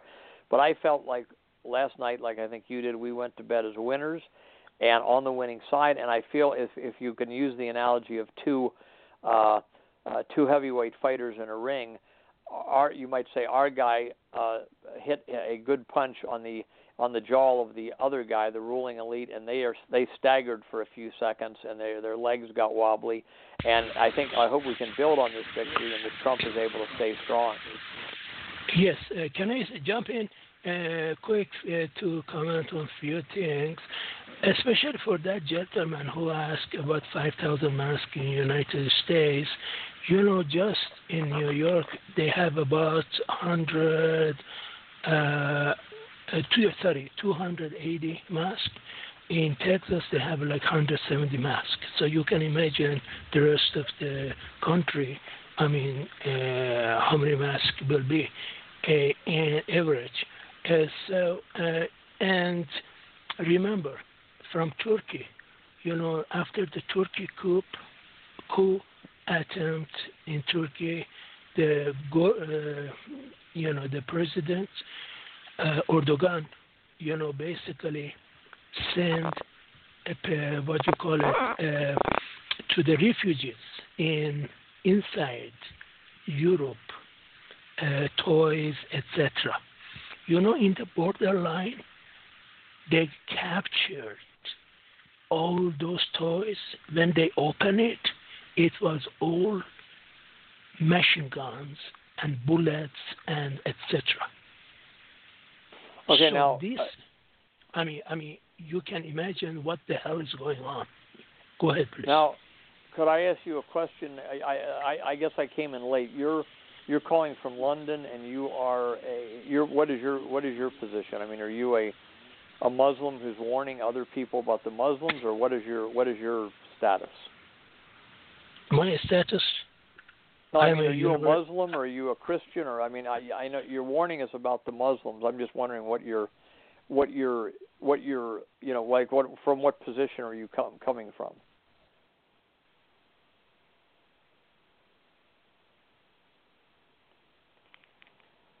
Hello? Oh, yes, I believe in Jesus Christ. Okay. Now, let me ask you this, and I heard somebody say the other day that since the year 2000, we've gone from 200 mosques in the United States to like 2,300 mosques in the United States. Now, but Steve, no. The overall mosque in the United States rose from 1,209 in 2000 to 2,106 in 2010, and since then increased 74%.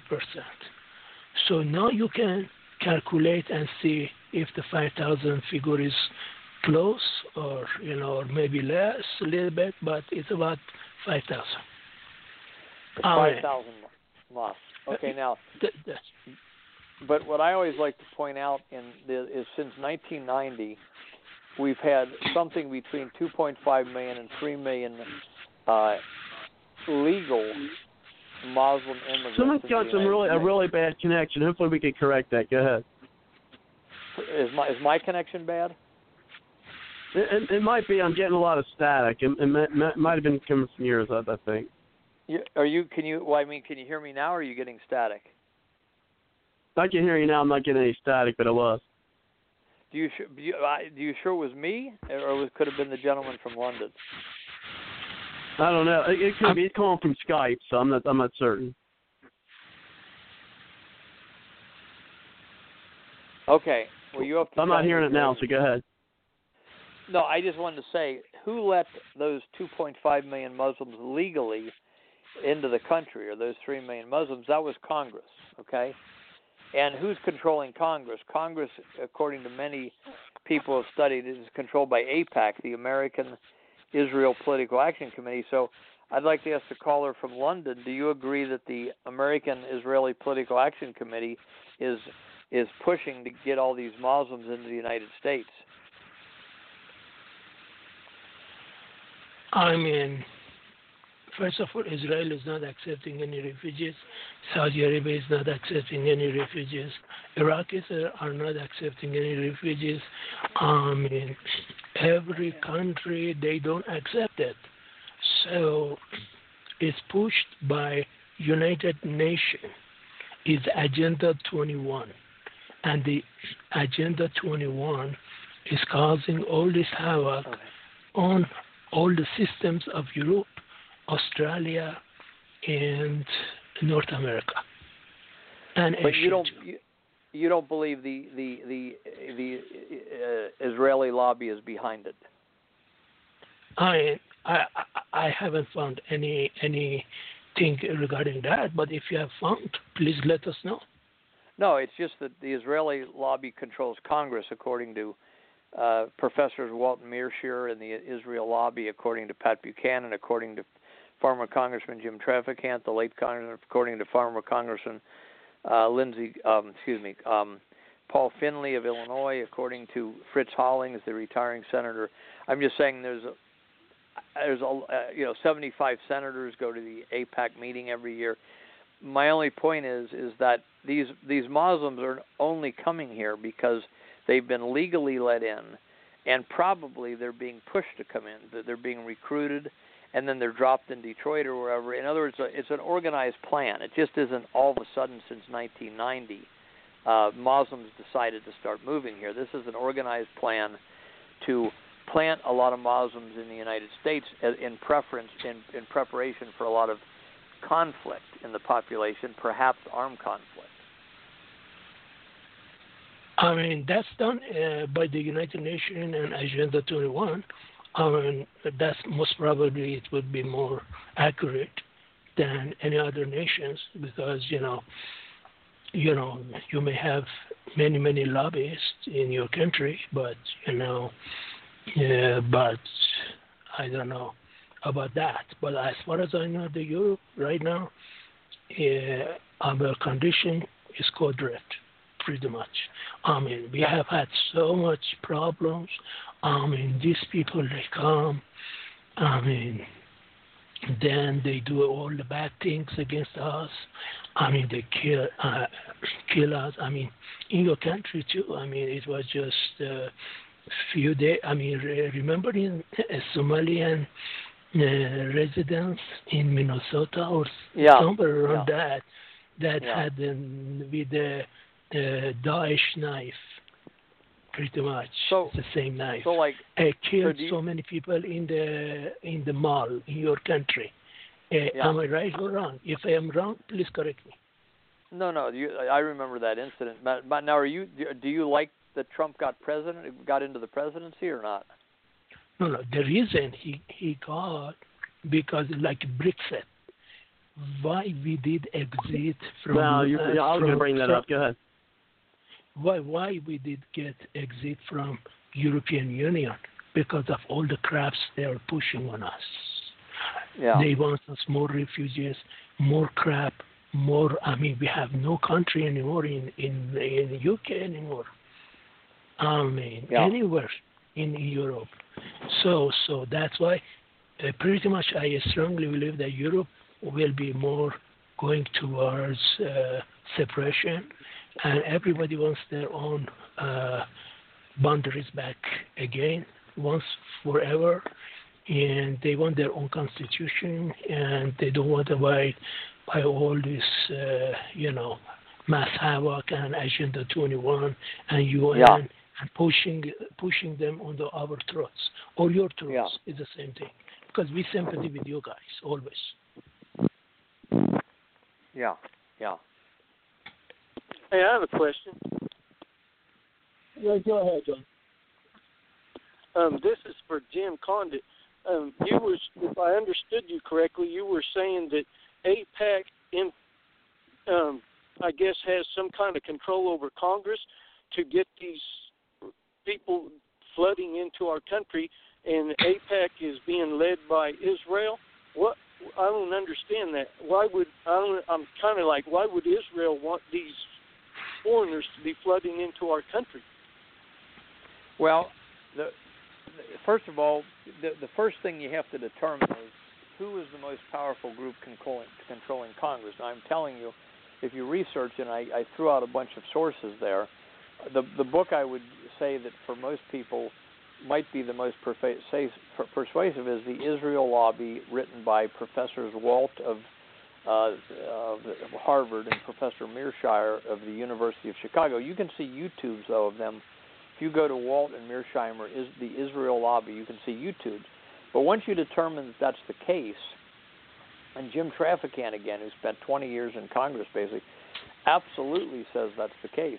You can go to James Traficant, a tribute. After he died, they put together a 6-minute tribute to him from Greta Van Susteren and Sean Hannity. That was the last time he ever appeared on the air once he talked about this. But then you say, okay, well, for whatever reason they're doing it, okay, because that's who tells Congress what to do, basically. Now, the reason it's a little bit of hard for people to believe, they want to beat down white people. I mean, that's what they're taking. They're helping the Muslims enter Europe, and they're helping the Muslims enter the United States. So it's all to make white Europeans. It's a war against white Europeans. And some people think of dissent. So now, if people want to say, well, the brainwashing is so great, they might hear me say that and say, oh, Condit's a racist. But again, I'm not trying to invade Israel with people. They're orchestrating the invasion of our country with Muslims who don't even believe in our Constitution. We've had so much immigration in the last 60 years. Why do we need to have more immigration for the next 40 years? I mean, people may not be aware of this. There was a lot of immigration from Southern Europe, Greece, Italy, Spain, from 1881 to 1921, and a lot of and then in 1921 they had a break so that people could assimilate, so everyone could assimilate, which worked out. 1921 to 1965 there was almost no immigration, just a little bit. Then the act under Lyndon Johnson, which Teddy Kennedy sponsored, changed the immigration rules from 90% European to 90% non-European, and then immigration was greatly bumped up, okay? And we're still experiencing that today, to where they say within a few years white Europeans will be a minority in the United States. Now, part of the reason for that That's what they're trying to do. Yeah, but part of the reason for that is white Europeans have been using birth control, and Mohammedans or Muslims have not. Mohammedans are having 6 to 8 kids on average. White Europeans are having, I'm one of 7. yeah, that's true. That's true. But so many families are only having 2 or 3 kids in the white European descended peoples. So that's part of it, but part of it is this forced immigration, which now has got to absurd. I mean, I'm not against any of the people that are fleeing war-torn areas, although that's not all that's happening. But we're not against them. But on the other hand, this forced demographic change in Europe and the United States is like an invasion without a war. It's not good. It's not necessary. It throws everybody off balance, and it's not the way it should happen. And that's one reason why Trump was popular, is people sensed, gee, there's something unnatural going on here. And that doesn't mean Trump. I don't buy. Trump did not insult all Muslims. He did not insult all Mexicans. He just simply was making comments that are out of the ordinary. And as Ann Coulter says, if you're not anti-white now, you're considered a white supremacist. But that's why people realize there's something unnatural going on. There's an invasion without. But the reason is to also manage the population. If you got all the ethnic groups fighting each other, it's easier for the people at the top to manage everybody. In Brazil, you have a lot of poor ethnic groups fighting each other and struggling and then you got the people running the country live in gated communities. So as we've talked about on other calls, our solution is to issue money properly, help all the classes, all the countries, all the races rise in line with the age of plenty that we live in, this tremendous age of goods and computers and all the material goods we have. And the goal would be to have all the races and all the classes and all the countries work together like different parts of a symphony orchestra making beautiful music. That's the goal. But to do that, you would have to put enough money in circulation so everyone can have a ladder to climb onto. So we're not against helping every last person in the world. But on the other hand, these artificial throwing togethers of disparate populations seems calculated to cause conflict, crime, and all that kind of stuff rather than to help everybody. Yes, and remember, please, all of... Oh, go ahead, sir. Go ahead, sir. I'm sorry. Are you done? What seemed to be the reason for my question is it seems that on the world stage, Israel's only ally is the United States of America. So it threw me off that you were implying that they would want to destroy the very own and exclusive ally they have. And I would say it's hard for me to wrap my mind around the fact that they would want to create their own genocide. Well, it's just in their mind, it's just to more easily manage the United States. Great Britain has also been an ally of Israel, but certainly the United States, we're the one that's provides them with billions of dollars a year and all the weapons and everything. It is a mind blower. But I'm just saying objectively, you can see Congress is letting them in. If you're going to imagine if you or I were going to be recruited to go to Thailand, okay? That isn't just like something you say, okay, I'll leave on Tuesday. You got to get ready to leave your own country. You got to go to have a place to stay. Somebody's got to find you a place to stay in Thailand, which you know nothing about. Somebody's got to arrange for you to have a job or an income from welfare. It's a big deal. I would contend to you there's thousands of underground or unknown offices that are recruiting these people and helping them to get into Europe, into the United States, and then you get on the welfare system, at least until they get a job. This is a big deal. This is an organized... Yeah, it's an organized effort, and it's a gamble, I would say, on the part of those that are doing it. But I'm just saying, objectively, that's happening. It is astounding to me that 2.5 million to 3 million Muslim Arabs have been let into this country legally, not illegally. They didn't break in. It was legally by Congress since 2000 that we've gone to whatever the gentleman said, somewhere between 2,000 and he says maybe up to 5,000 mosques from virtually no mosques in the United States. This is an organized effort. I mean, we can see it's happening. And I'm just proposing... And for your information, we cannot make our church in any Saudi Arabia. We cannot make it in Qatar. We cannot make it in Yemen. We cannot make it in any part of Africa as well. I mean, Nigeria has a problem too, civil war between Christians and Muslims. You know, it's insanity. But why they use our laws of Constitution of Europe, Constitution of North America, and then they use it against us. That's the problem. Go ahead. Well, and you're saying that so all those countries you mentioned, if you went and tried to build a Christian church, they'd probably arrest you, right? No, there is no Christian church over there. There is nothing.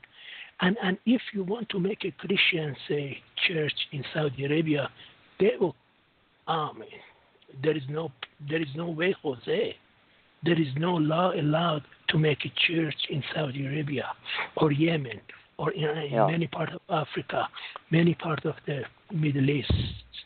But if you started building a Christian church, they would arrest you, right, in Saudi Arabia? Not arrest you. Bye-bye. Kill you. That's true. Bye-bye. Yeah. Okay, so I'm just saying we can see these things are happening. Somebody is organizing it. It's not just happening by chance that all these people leave their homeland and come here and when they get here they have a place to stay and a job. Or a job. That's not happening by accident any more than you and I could fly into Thailand tonight and we would be, you know, unless you had a lot of money, which most of these people don't, you could then rent a hotel room or something. But if you had no money, when we hit Thailand, we'd have to have somebody show us where to stay and where to get our welfare check or where to get a job, or else we would be out on the street homeless, and you don't see that happening. Now, I could see the corporate global governance people that have ties and connections with the big money institutions manipulating CPAC and our Congress for that purpose, because I said that on the last show, that I felt that they were wanting to make that it didn't matter who won, whether it be Hillary or not. They were going to make sure that there was enough upset people to create, you know, riots or protests in the streets so they could send in the UN under martial law to manipulate us. That makes sense because they're big money manipulators wanting corporate global governance. And that is the fault of the NWO, New World Order. We have so many New World Orders that everybody are confused right now. We have a Muslim New World Order. We have anybody's you can imagine says my New World Order is going to solve the problems of all the world. You see, that's the problem. Robert, is everybody on the call? While we don't know for sure what's going to happen, is everyone on the call glad that Trump got in, or is there somebody on the call that is not too glad? Well, I'd say we are for the most part. John's apprehensive about it. John don't think go ahead. As far as I think that I can understand people being apprehensive. No, Jim, I just was never Hillary, but I was looking for a third party or somebody better than Trump because I know Darrell Castle is better than Trump. Unfortunately, I chose to jump behind all of the rest of you guys that were on the Trump bandwagon because I definitely wanted to make sure Hillary was not put in. Otherwise, I would have cast. And I also didn't want the blood of innocent children from abortions on my hands because if I threw my vote to a third-party person and then Hillary did get elected, then I basically was playing, heavenly minded and no earthly good. Right, I understand. And, of course, the Darrell Castle got no publicity whatsoever, which made it difficult for him to... No, he got none. I mean, Gary Johnson and Jill Stein of the third parties got more. It was kind of like that in 2012 too. Virgil Goode, he didn't really get a lot of publicity either. Right. Well, it's because they're really strong conservatives. I mean, another thing. I mean, they cover themselves. It's like a black bird. What the F is that? Come on, in the 21st century, you want to live in the first century? What the hell is that? And then we don't know. They go get a driver license or national ID card from UK and Europe and etc. We don't know that. When we look at them, we don't know if it's a man underneath or if a woman is underneath. These are all security problems for the whole globe today. France took action. No, I'm and on France. Skype. I'm going to have to, my big computer's frozen up. I'm going to have to force shut it down because they put those damn updates on it last night. So I'm going to call you on my desktop couch potato Skype, okay? On my couch potato Skype. Okay. Oh my gosh. Okay. Bye bye. Hey, Robert. What just happened? Yeah, go ahead. Excuse me. I have to go. I'm going to put the phone down, but so I don't get cut off. I'm not going to cut off. I'll be back in a few minutes, but I just wanted to let you know I have to leave the phone for a few minutes, but I'll keep dialed in because in 10 minutes or whatever it is, at 20 minutes you can't dial in. Yeah, you won't be able to call right? in. Do you want me to mute your mic and then you text me when you're ready to come in? Text you? Yeah, you can mute. Yeah, you can mute my mic. Now, can I hit 1 when I come back in, or that won't help? Oh, you could try that. Okay. Okay. Or just text me from the cell phone and let me know. I think I'm going to put it so you won't be able to hear me. I'm going to put something over the phone. So if you hear me, mute my mic. If not, you can just let it be as is. Okay. Okay. All right. Sounds good. You might not have to. You might not have to mute me. Okay. Yes. Sorry, I was saying keep it France. Up. Yeah, France. And real quick, Raz. Sure. Real quick, because we do have some folks in the chat. If you'd like to call in, just give us a call at 347-945-7428. I see one of the folks in the chat is Heat Taker. Just to let you know, for those who are new to the show, if you do not call in within the next 12 minutes, the show is going to go on into what we call our extended period, whereas that will be part of the free podcast that you can get on iTunes or download here from Blog Talk Radio, or you can give us a call and you'll be able to listen as well as chime in. But if not, unfortunately, at the stroke of the next hour, which is in about 11 minutes, you will not be able to hear the audio, nor would you be able to call in and be a part of the show. So for that, give us a call at 347-945-7428. Do you want to hear the rest? If you're not able to, we do invite you to come back and listen to that missing portion that you missed tonight on the podcast. As I said, you can either find here on Blog Talk Radio. You can also download to your mobile device for free on iTunes. Just search for Bards Logic Political Talk. And then you can also access the archives through the show's website at www.bardslogicpoliticaltalk.com, where you can also check out the Bards Logic newsroom, where we have some interesting articles there for you as well, available for you on the Bards Logic newsroom page at www.bardslogicpoliticaltalk.com.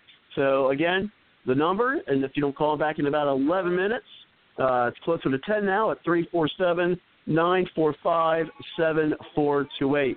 So let's go ahead and I think I can still hear Jim in there. So let's go ahead and bring it back to you, Rez, and then we'll bring it back around the roundtable to Susan. We've got about an hour left. And one of the things I want to talk about is the possible cabinet picks for Trump, different positions for some of the people who were loyal to him. So we want to get to that discussion. And then at some point, Rez, my panelist Kelly here, I'd like to put us kind of behind the scenes doing where I do my call screening, and he wants me to give you, while we're not on the call here, his contact information, his email, so that you can email, so you two can continue the discussion off air. So at some point before the show ends, put us where we can I can give you that information. Okay. Okay, sounds good. But you know, I may say something.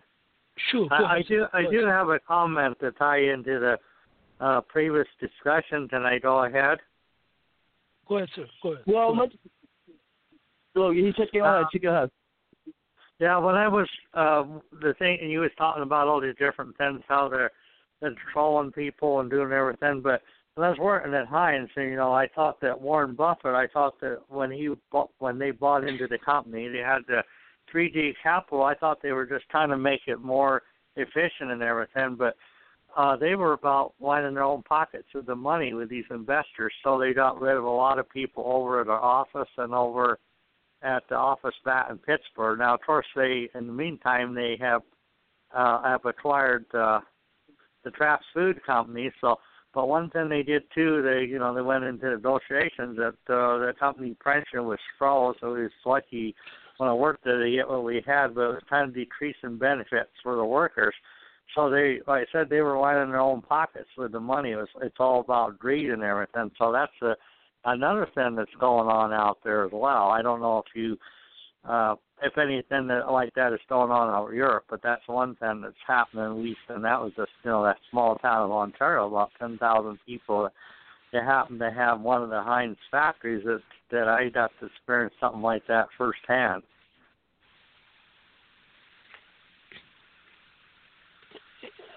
And back to you, Russ. Yes.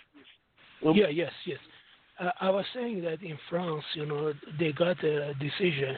They're not, if people want national ID card and, etc., they need to uncover their face and they need to get the photos with that. And basically,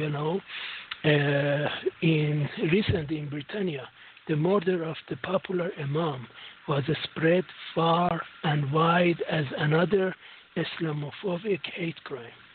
But until his killer also found to be a Muslim. The Mirror reported that the imam was targeted because he had made efforts to turn youngsters away from radical Islam. And according to the Detroit News also, a Muslim woman, Saida Chatti, was charged with making a false police report after she allegedly fabricated a plot to destroy Dearborn Fort Stone High School to retaliate against November attacks in Paris. Police say Chatti called Dearborn investigators November 19th, 6 days after Islamist extremists killed 130 people in Paris. So you see, we see everything, that we are not teaching hate at all. Again, I repeat that. You shall love your neighbor. You shall, you cannot, again, accuse everybody. But, this thing is happening daily in Europe, from the Detroit, in Britannia. Everywhere is happening. This is right now. The crusades are still going on, I've been saying. Right, exactly. Their plan is to take over the Europe, and because they did not succeed, you remember it was like 600-700 years or even 800 years ago. They went to the door to Spain, and that's why in Spain we have so much Islamic roots as well. But they were repelled back. So now they're coming to take over, and unfortunately, it's not possible because people of Europe are very educated, people of North America are very educated, and we are not going to let our country goes into a drain. Go ahead, please. And so let's go ahead. We do have Cindy on the line, and we're going to go ahead and bring Cindy in. And while Cindy's going, we'll get her comments, and then I'm going to go ahead and put me and you in kind of behind the screen here, Rez, so that I could get you Kelly's contact information. So let's go ahead and thank you very much, Cindy, for calling to the show. How are you tonight? Howdy. How's everybody doing tonight? No, I'm great. I tell you what, I'm so happy. I tell you what, I'm so optimistic, and it's just unbelievable. I mean, I'll be honest. I never really. I mean, and we've supported it and everything else, but I never thought that we'd get to where we are today. I never did. I mean, when that happened last night, I was like, oh my gosh, we did it. And I really feel like, we did it, in part, here on the show. I think we had, I definitely think we had some influences back in 2012. I think we've had some influences back here in 2016. I think we're successful in getting the word out, with Jim and with Kelly and, some of us here, tweeting, putting on Facebook, social media, just getting the word out. I think that's great, and I think we really did, contribute to pushing back to the powers that be, so that they, as Jim put it, let things stand and have the American people get our vote, and they stood back. So I think they knew that we were watching them. They knew that we were, observant of what they're doing, and knowing that, as he said, I mean, half of the country wouldn't accept a Hillary Clinton win, and we would just, be using that to expose them more. But Cindy, I'm going to go ahead and bring you to the floor to make some comments, and I'm going to go ahead and put myself and Rez back behind the scenes here so we can get some contact information, okay? Okie doke. Well, I think is there rain in somebody's background? Somebody have rain? Am I still on? Hello? Yes, you're on. Okay. Well, I think what we had was another shot heard around the world. I think that we took the Old North Bridge, and I think that the constitutional massacre has finally woken people up, and I think that we can celebrate, but we cannot sit back and coast, because Donald Trump cannot do this by himself. If it is not very clear that he has a mandate, Congress may not do anything of what he wants, or maybe they will water down what he wants, or maybe they will give him only part of what he wants. And so we, as the people, must stay vigilant, and we must stay on top of our representatives up there in Congress and tell them that we sent him there to do the things that he said, that list of things he said he was going to do. We sent him there to do it. And if they don't work with him and do it, we're going to get somebody who will work with him. So, we need to be writing our congressmen still.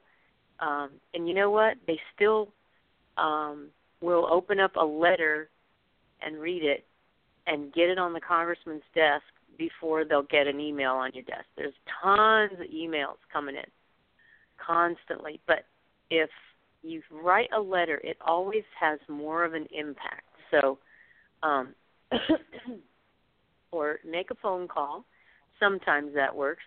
But you gotta keep on them and make them do what they said they're going to do. Otherwise, all of Trump's good intentions will fall flat.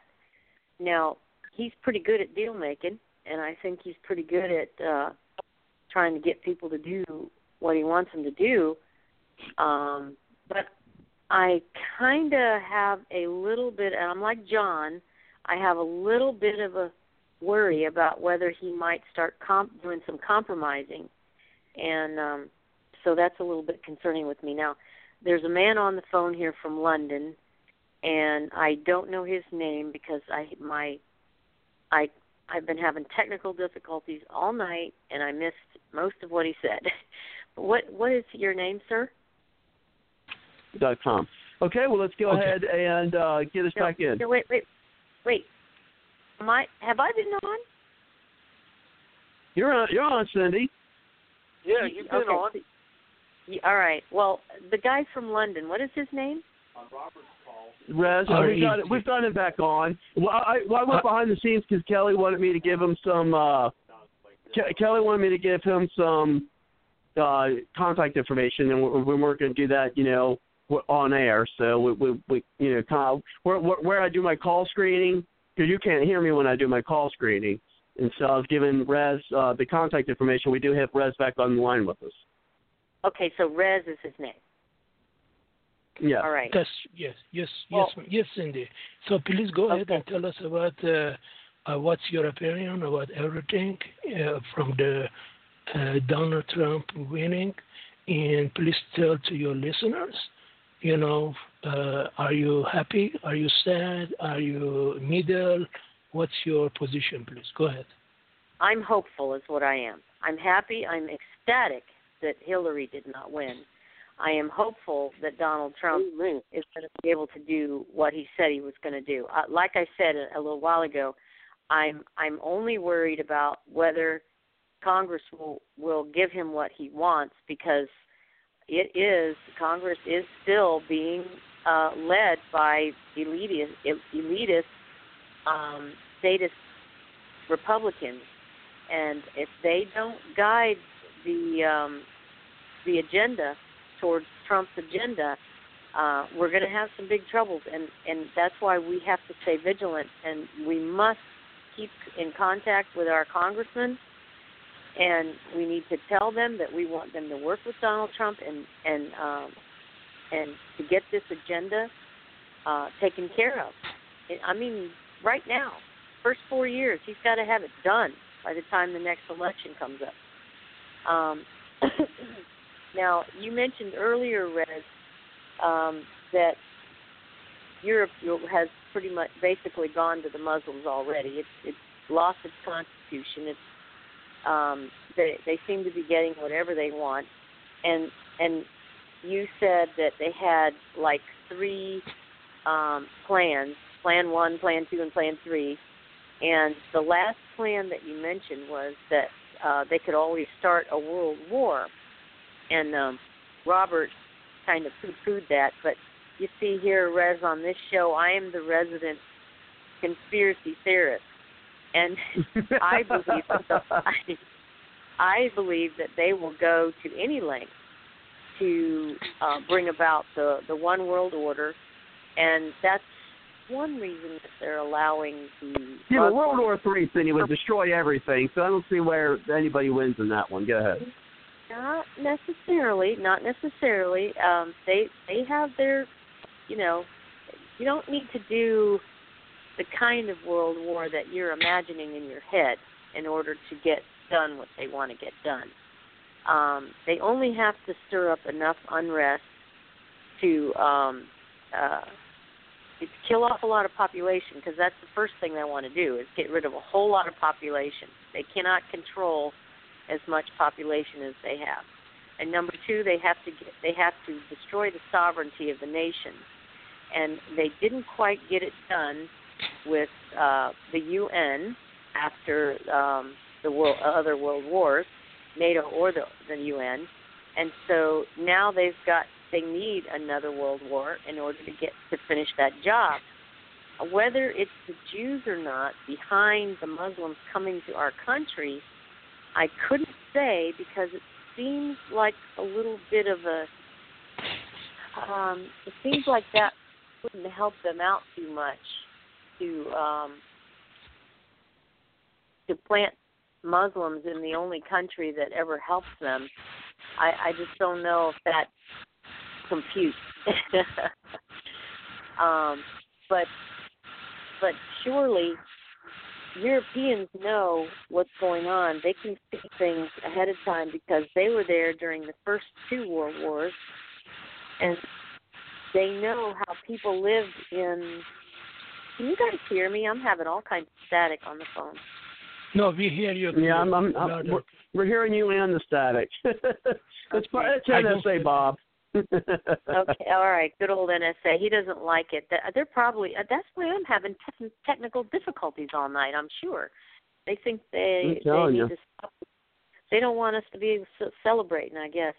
Anyway, the people who lived at the time of the resurgence of the Nazis were kind of living in denial about who Hitler was and what he was doing, and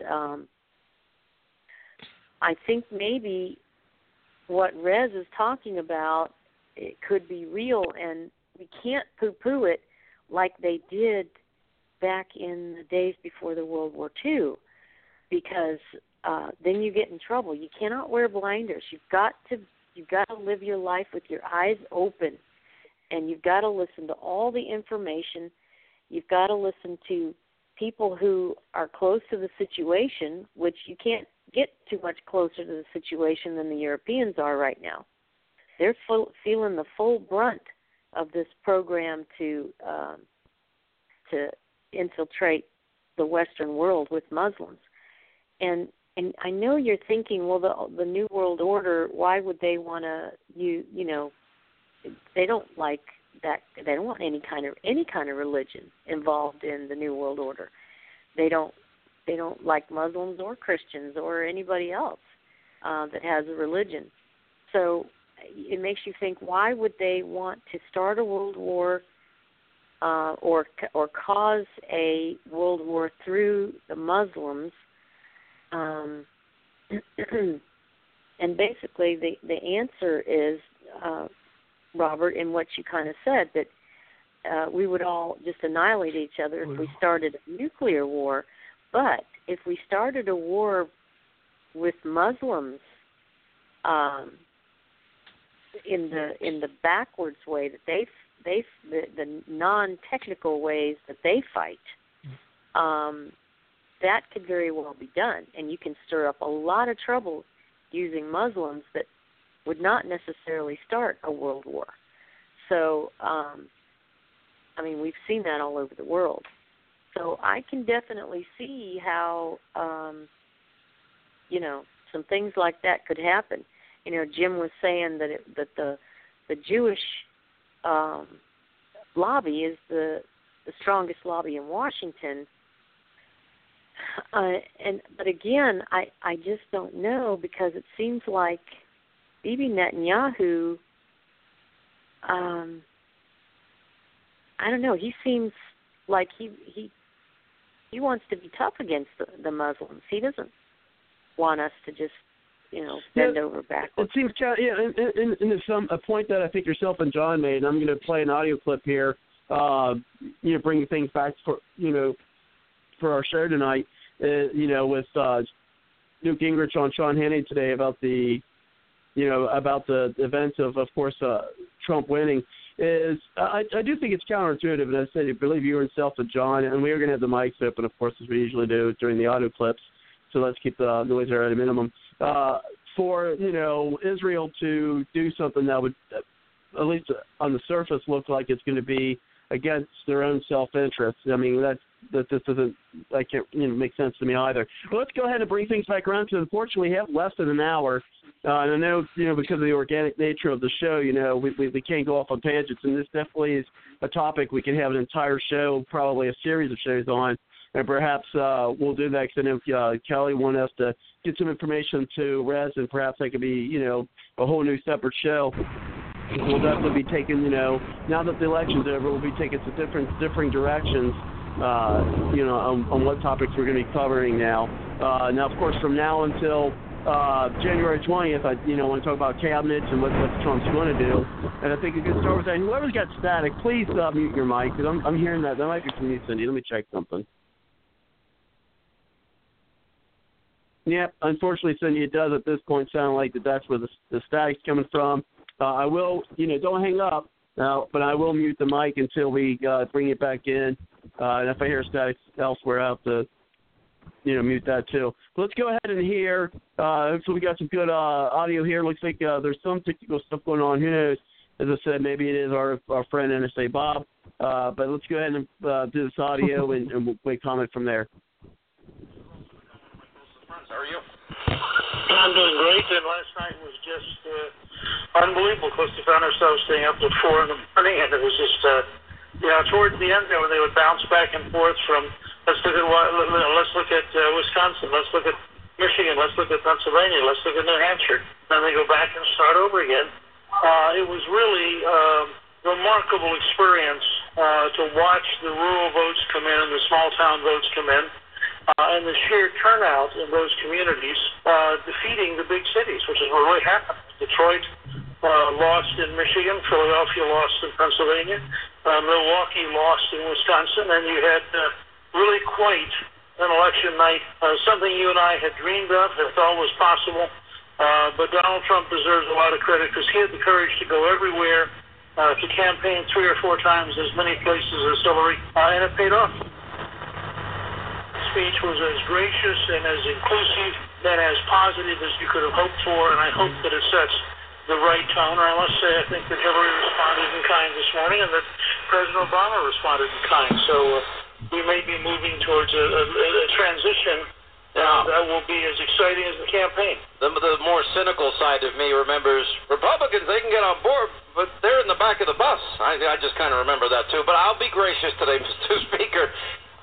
Is this really, though, about the forgotten man? And I mean, my biggest criticism, and I think this was showing up very early in this process, in all the primary polls where 65% of Republicans felt betrayed by their party. And to me, there needs to be a major realignment. And maybe one of the first things they need to do is implement term limits so these guys are not so driven by their desire to hang on to power, and maybe they'll be more inclined to be public servants and serve their constituencies and do the right thing. And sometimes doing the right thing may mean putting your own career in jeopardy and using your enumerated constitutional power of the purse, one of my biggest criticisms of Republicans. What do you think, what do we need to do here? Where do we need to go from here? And how do you interpret all of this? Because you're the great historian. Well, I was explaining to a group of rural cooperatives in Charleston this morning, people who represent 40 million rural constituents and who were one of the bases of Trump's victory. And we were talking about this sort of extraordinary moment in American history. It's the third one I participated in. The first was Reagan in 80, and the second was the contract in 94. And I think what Trump has to do next is figure out the key things that will profoundly shift the system and focus on rallying the nation, explaining why they matter, and getting them done in the first state runs for next year. And I think it's really important. Reagan had a knack of creating, I used to talk about it as Reagan understood that lions had done antelopes and zebras. Zebras. They couldn't afford to hunt chipmunks, because chipmunks were just plain too small. Mm-hmm. And Reagan had 3 big antelopes. He had renew the American economy, rebuild the spirit of American civic culture, defeat the Soviet Empire. And he'd get up every morning and remind himself, these are my 3. Now Trump has got to figure out what are the changes so large. They can't be small. The small changes get absorbed by Washington. They've got to be changes so big that by the end of the first year, people go, electing Donald Trump, giving the Republicans the House and the Senate was the right thing to do because this is different and my life is going to become better. It doesn't have to come better overnight. Well, it can't be fixed overnight. It's impossible. Right. But people have to have a sense that we're now moving in the right direction. And it's the direction of returning power to the American people, returning opportunity to the American people, and creating an America in which government is the servant, government's not the dictator. Can I give you my best shot at what he ought to do, what 3 of the big ideas ought to be combined?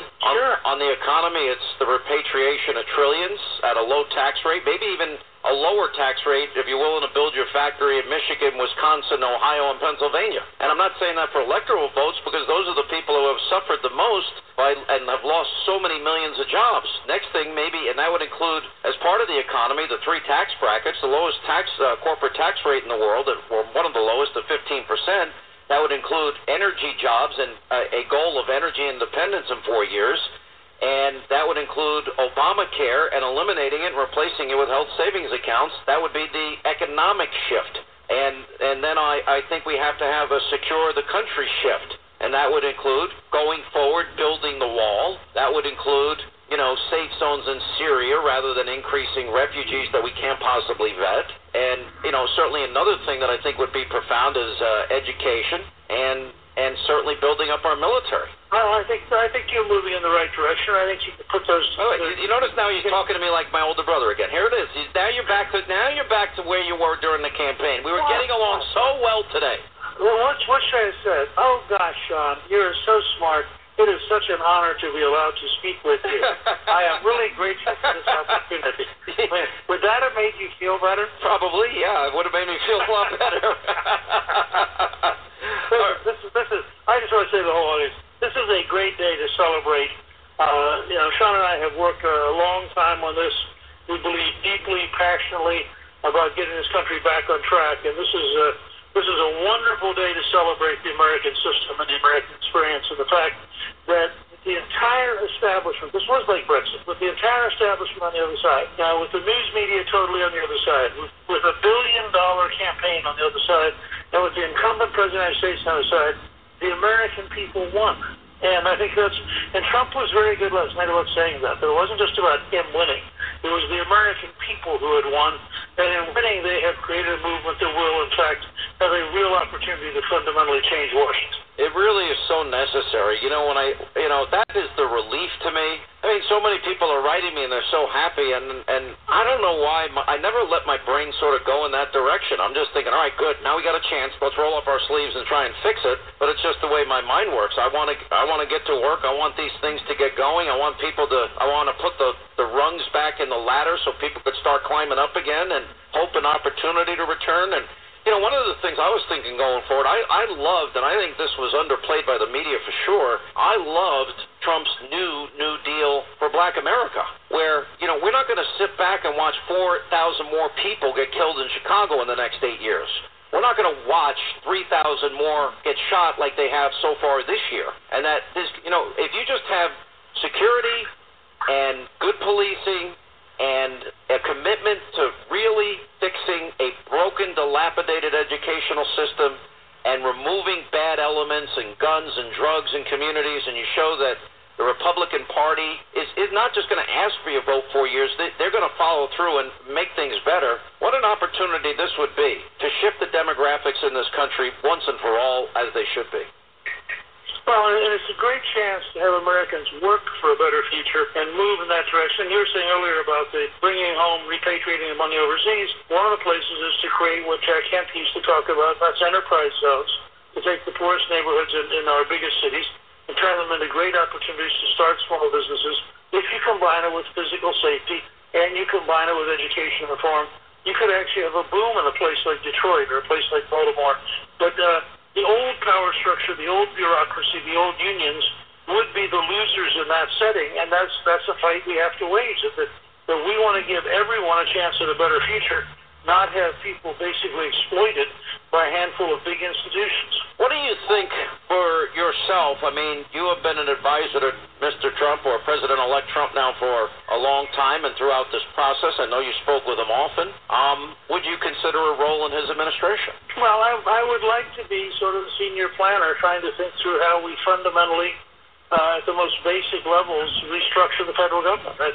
I don't think it's possible to do one of the major jobs, running one of the departments, and think strategically. I think that the sheer weight of daily decision-making, daily crises, the news media, the Congress, the White House staff, those are such extraordinary, absorbing jobs that I think we've never had somebody who had the opportunity to simply lay out very large-scale change and then try to move it, whether it's the Veterans Administration or it's rethinking national security, or as you point out, rethinking an integrated approach to the big cities. We have all these different programs scattered through the whole federal government. They're not coordinated. They don't work very well. They're very duplicative. They have way too much bureaucracy. But you're not going to fix those, one small thing at a time. So what I did both for Reagan and then what I did as Speaker of the House was try to figure out very large projects like welfare reform, like balancing the federal budget. Those are big enough projects. If you cannot afford to get sucked down into small projects, or you will not get anything done. I think that's really important too, and I think you're right.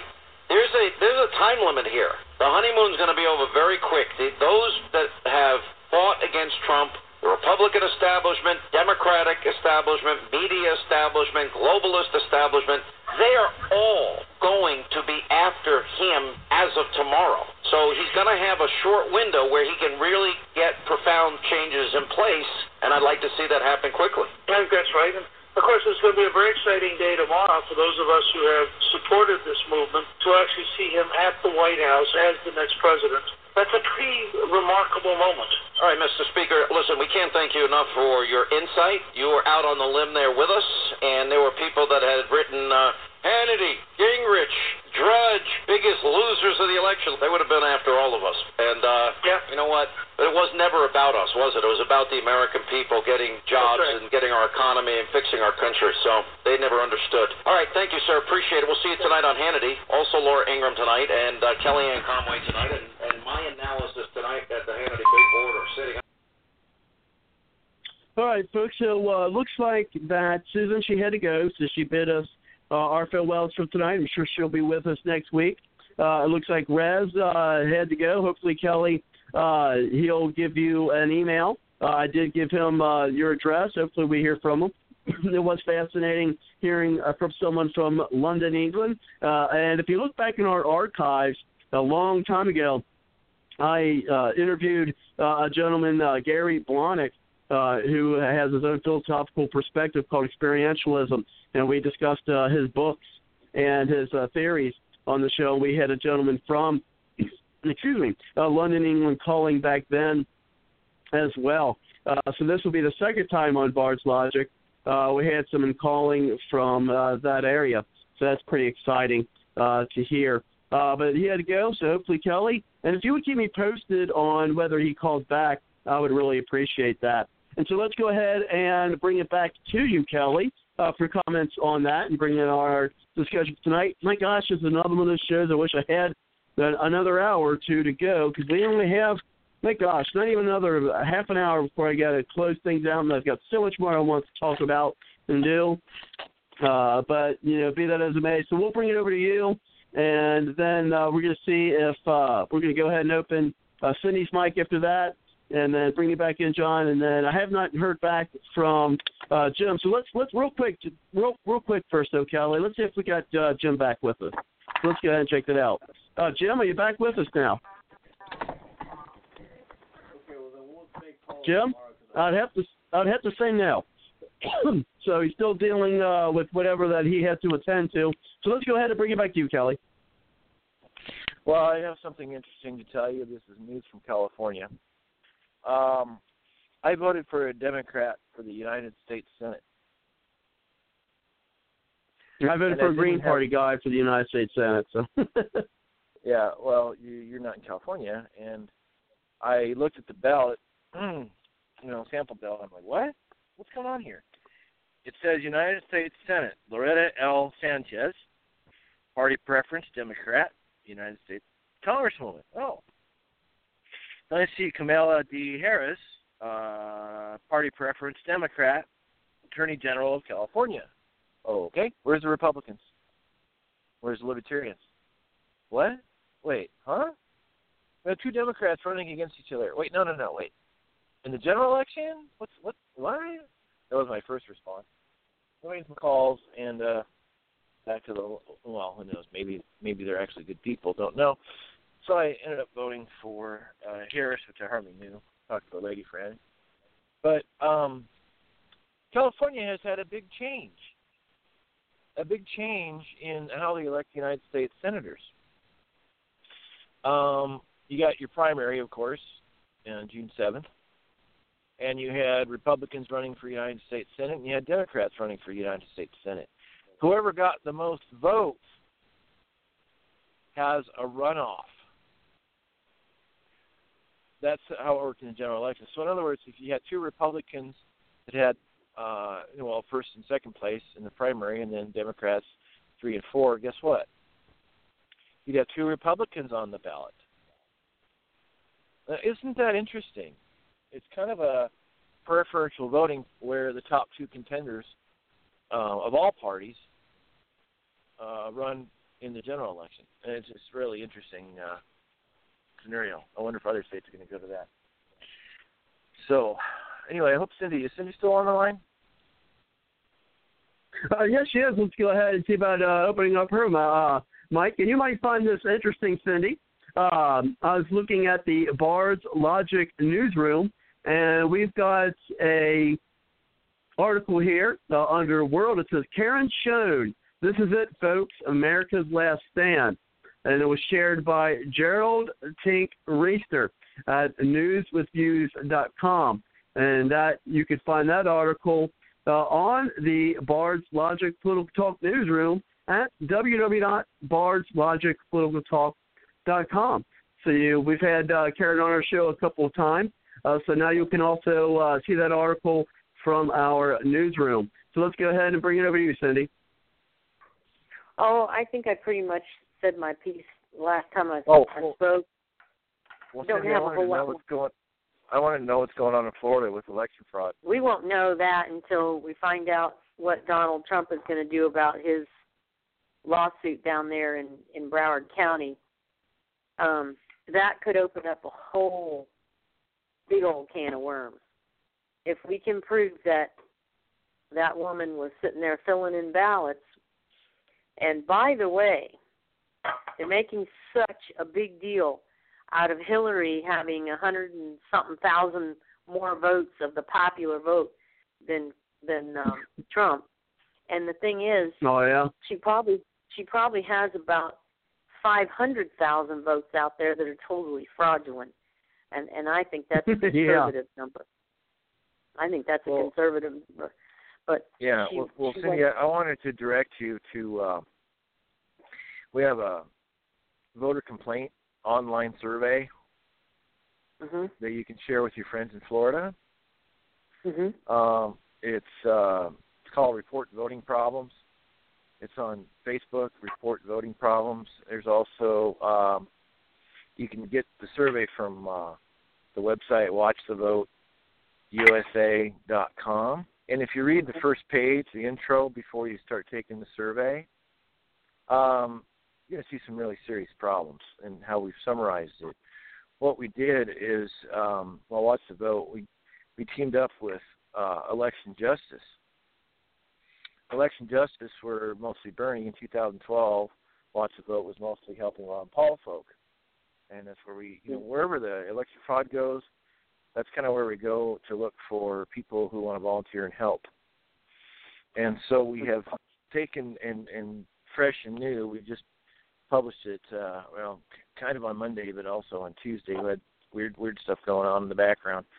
But you can see the survey, the information on the first page, and then you can go into, you can even, if you don't have a problem, you can take a survey of whether you trust the system or not. And that's, we can get to our state legislatures to say get rid of these machines. And I'm going to be repetitive from Monday night's special show.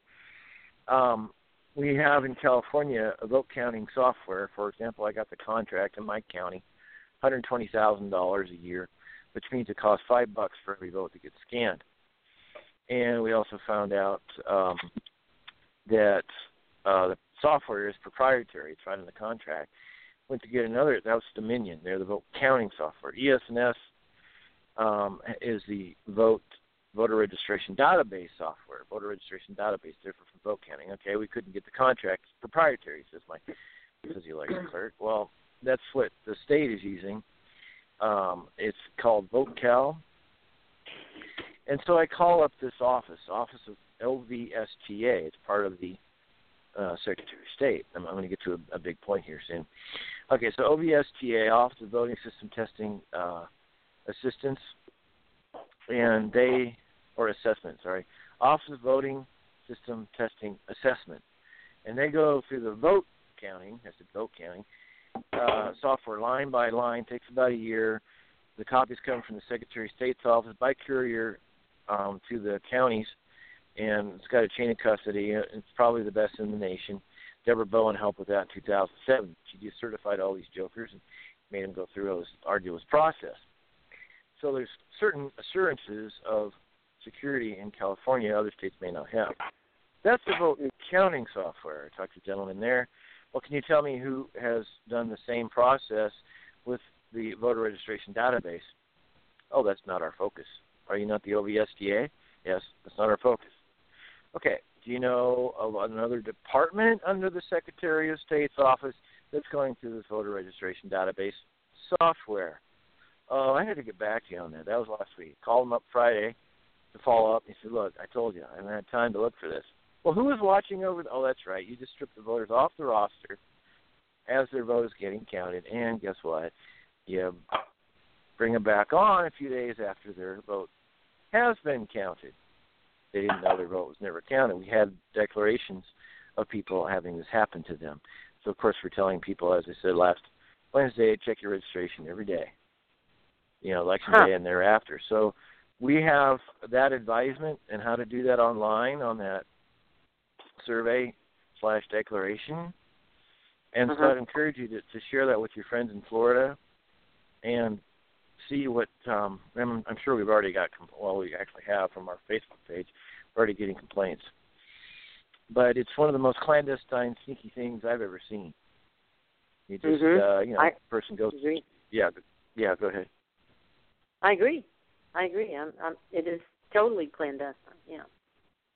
Yeah, and it's very frustrating that they can't even refer me to somebody else in the Secretary of State's office that's on this project. Well, why aren't you looking at the code? I'm like, come on. What department? Well, I don't know. Seriously? And Kelly, you know the Constitution as well as anybody.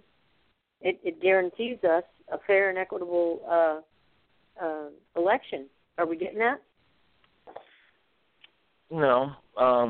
Maybe the same results, but for Trump at least, but other races, I wonder if that's why third parties have never been able to get anywhere. When you have an approval rating so low, et cetera. But then you have a Supreme Court case, I can't remember which one it is, that you have the right to know your vote was counted accurately. The right to know your vote was counted accurately. Well, how do you do that? Right. Mm-hmm. Okay. So I'm supposed to just believe the Secretary of State? Come on, guys. Well, speaking of Secretary of State, let's go ahead and start this conversation. I haven't heard back from Jim yet, but we'll hopefully give me shoot me a text, let me know when he's ready to come back in. So who do you think? There's some talk, of course, about now who's going to be in Trump's cabinet, and there are been some names fired around now. Through that audio clip. And I still hear some background noise, so let's hopefully we can get rid of that. But anyway, we heard about what Newt Gingrich said he'd like to do. Now, I think that, while he would, maybe play a part, and then we'll play an audio clip from Newt. He's talking about big projects. I know a big project that I'd like to have them work on, and so I'll play a quick audio for that in a few minutes. But some are, saying, okay, who would be his pick? One thing I'm going to be trying to work on this weekend is the Bards, the Bards Logic picks, at least myself. I mean, if anyone on the panel here wants to send me emails on who they think would be a good idea for different cabinet positions, send me information. And what I'd like to be able to do next Wednesday, for next Wednesday, is to to kind of have who our picks are and kind of tell us what, what their background is and why it would be, or why we think they'd be a good choice for, a certain cabinet position. I know some that come to the top of the list for Secretary of State. Now, one of the people I'd like to see Secretary of State would be, Newt Gingrich. I think he'd do very well there. I know it's not quite what, he was wanting to do, but I think it'd be a great in that spot. I know some people brought up that Jeff Sessions may be a good idea for that. But, of course, they've also talked about perhaps Sessions as either the Attorney General, I think, or maybe a Supreme Court Justice for Sessions. There's also been discussions for the Attorney General being Rudy Giuliani as a possible one. Now, both him and Chris Christie, I believe even especially Rudy Giuliani stated if they were the AG, they would go out to prosecute Hillary Clinton, so that might be someone for that. I heard a name, I can't remember who it was, Chief of Staff. I think Chief of Staff may also, as we discussed, Cindy, be a good spot for would be a good spot for Gingrich. And going back to the AG, I think there's even talk maybe, as I say, Chris Christie being the Attorney General. But, of course, there's also a Secretary of the Interiors, Agricultural Secretary.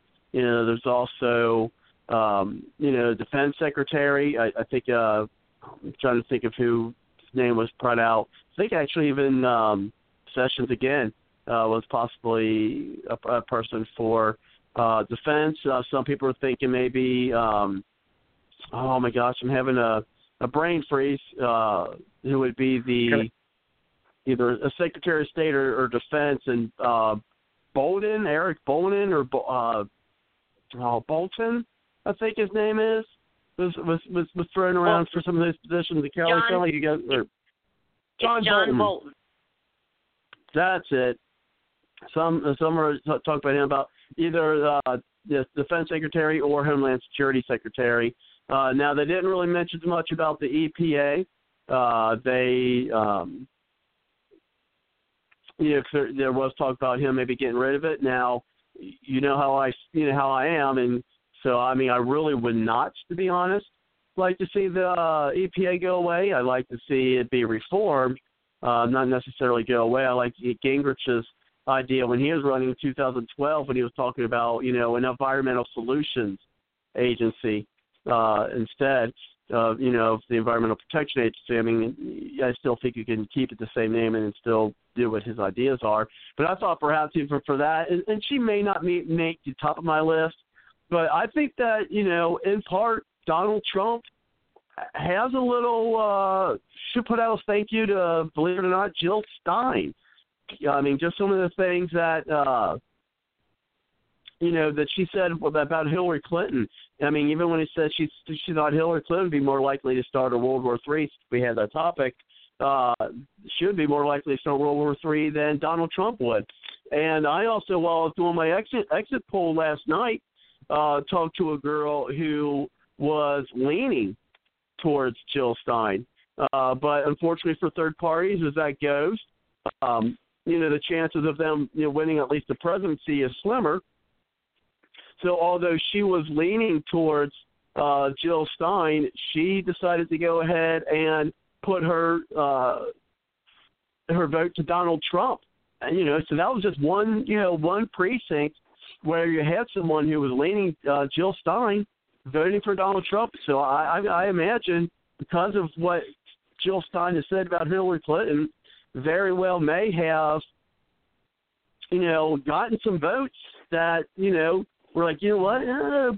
I'd like to vote for Jill Stein. I was kind of, one of them, but I got to go with Trump because I can't imagine Hillary Clinton, and these are actually her words as well, as, I can't imagine Hillary Clinton being president. So she voted for Trump, and I think that happened, in a lot of times this election. So I think that, maybe he could get a spot for Jill Stein in some administration, perhaps as, now I don't know what her, scientific background is, and if you would even need one of those really to be that type, that person on the cabinet, because of, all the staffers and stuff one would have.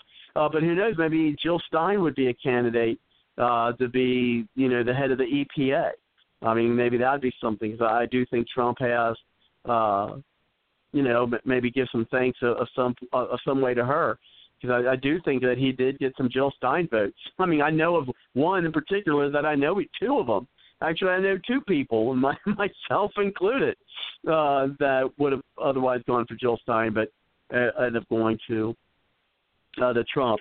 And so, we'll definitely going to have that conversation next week. Yeah, I'll throw this out to you. There's probably a number of appointees or department heads.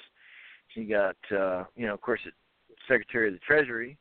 You have the Federal Reserve, which I don't know if they have to resign first. You've got Energy Department. You've got Postmaster General, of course, Attorney General, the Department of Redundancy Department. You've got the Joint Chiefs of Staff. You have the Department of Redundancy Department, and a few other. And you said that's it. Okay, well, the Education Department is. Yeah, to get rid of. Yeah, that's another one. Yeah. So I can't wait to see Donald Trump Yeah. Okay. So, by the way, I know about that department because I was the department head. All right. Anyway, so, all right. There is. I was going to get my thought out here. He's got an awful lot of people to appoint. He's got a lot of big jobs to do. I can't wait for Trump to be Trump, and he just has a whole list of government employees, and he just lines them up, gets them in a big. Well, if I was Trump, I'd do it, but I'm not Trump. Whole bunch of people in a big room and say, you're fired. And then this department, that department, you're fired. I mean, that would be amazing. Clean house. Well, there's a rumor that a third of the government employees are going to quit. If he gets elected, so that's going to be interesting. And, by the way, I'll bet Ben Carson is in some position because Ben Trump, Carson, the Health and Human Services. Oh, okay, yeah. So I'll bet Trump's going to appoint Ben Carson because Trump's racist. Oh wait, what? No, it doesn't matter how much you prove to people you're not racist. I guess you have to hate General, yourself that's another thing for him. That could be another thing for. Actually, that's another possible position for him is the Surgeon General, possibly for. Yeah, Surgeon General. For him. And so, gosh, folks, could you believe it? We only got we only got 19 minutes for the show ends. I'm going to try to check in with Jim real quick and see if we were able to get him in. So let's see, Jim, are you back with us?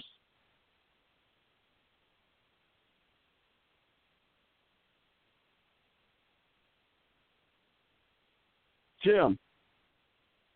Unfortunately, folks, it appears that Jim is not back with us. I hope everything's okay. And so, let's see. I've got about, let's see.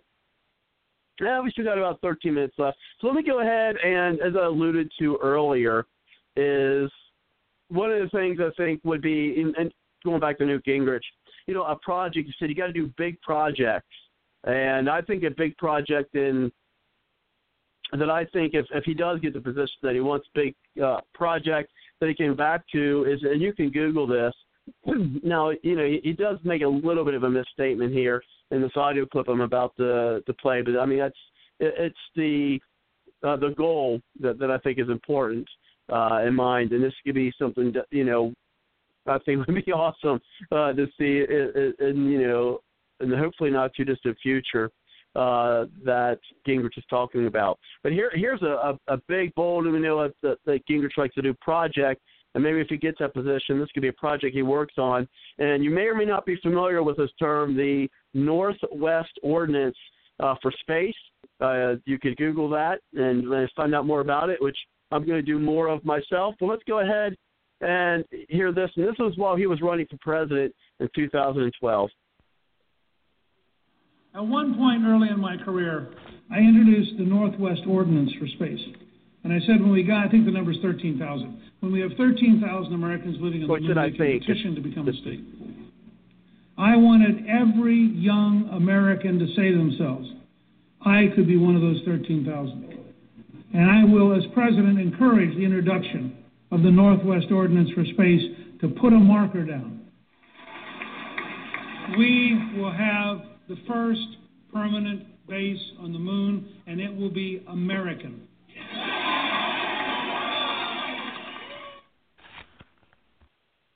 And that would be something I would love to hear Trump say at a State of the Union address, when they talk about what they want to do, and maybe at his inaugurational speech, kind of like when Kenny was talking about going to the moon. I mean, I think that's one of the greatest accomplishments that this country has done. And we haven't done anything, as you guys heard me pining for, 40 years. Maybe with Trump getting there, we can, that can be one of the projects to make America great again. Of course, that can be a launching pad for us to say, look, give it 4 years. Say in 2000 we'll have, even if it's just a two-man colony at this point, male, female, you know what I mean, a two-person or four-person, 8-person colony at this point. Can we do it, in 8 years? They usually do 8 years, because they'll be like, oh, we're working on this project. You should reelect me. You know how it goes. But if they say, in 8 years we have a colony on the moon, or hey, in 8 years we'll have some, we'll finally get, a human, footprint on Mars or something like that. I mean, I think, revitalizing, the space program will really excite Americans. I really do. And, I think they're sick of talking about, the economy and wars and, just all that kind of stuff.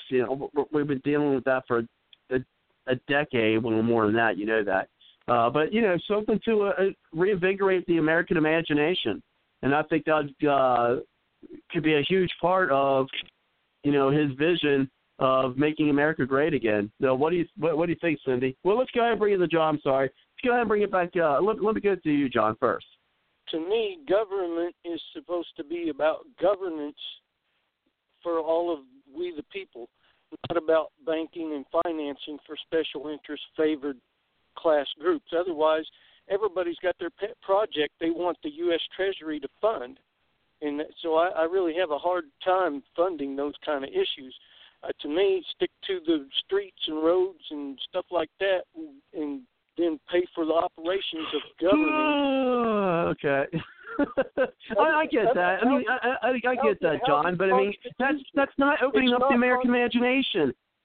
But it's not constitutional. Under the Article 1, Section 9 and 10, there's not supposed to be any favoritism. But that's what this is. What? And then you're actually okay. I get that, John. But the Constitution had no idea that we would be having NASA and landing people on the moon. But I mean, that's not something that people could get behind. So you think it's okay? How can NASA be unconstitutional? Guys, let me interject something here. It's not really a matter of whether it's constitutional or not, especially if someone private gets there. But when the government goes to the moon, you got to look at the benefit of our defense, because the moon is out there, and you can fire a rocket from the moon and hit the Earth with it. So if we are the ones who control what goes on the moon, then we can control what happens from the moon, and instead of the communists or someone else, but they're about the only ones that want to spend money. I'm not talking about militarizing space. I mean that's what Star Wars was about with Ronald Reagan. I don't mean that either. It's a matter of defense. It's a matter of prevention, because if you see Russia getting ready to go up there and start a colony on the moon, you have to know what they're going to build up there and the capability that they will have against us. So I think it's very important that we control what goes on the moon. As far as space travel and setting up a colony, for someone living there or something, I think that for that to happen, we're going to have to solve the mystery of space travel at the speed of light, and we're going to have to go outside of our solar system to another solar system, because we don't, at least to a star, the nearest stars to us could possibly have life on them, because there could be a planet circling those stars that is very similar to ours. And so basically you could, now we've sent a rocket out there.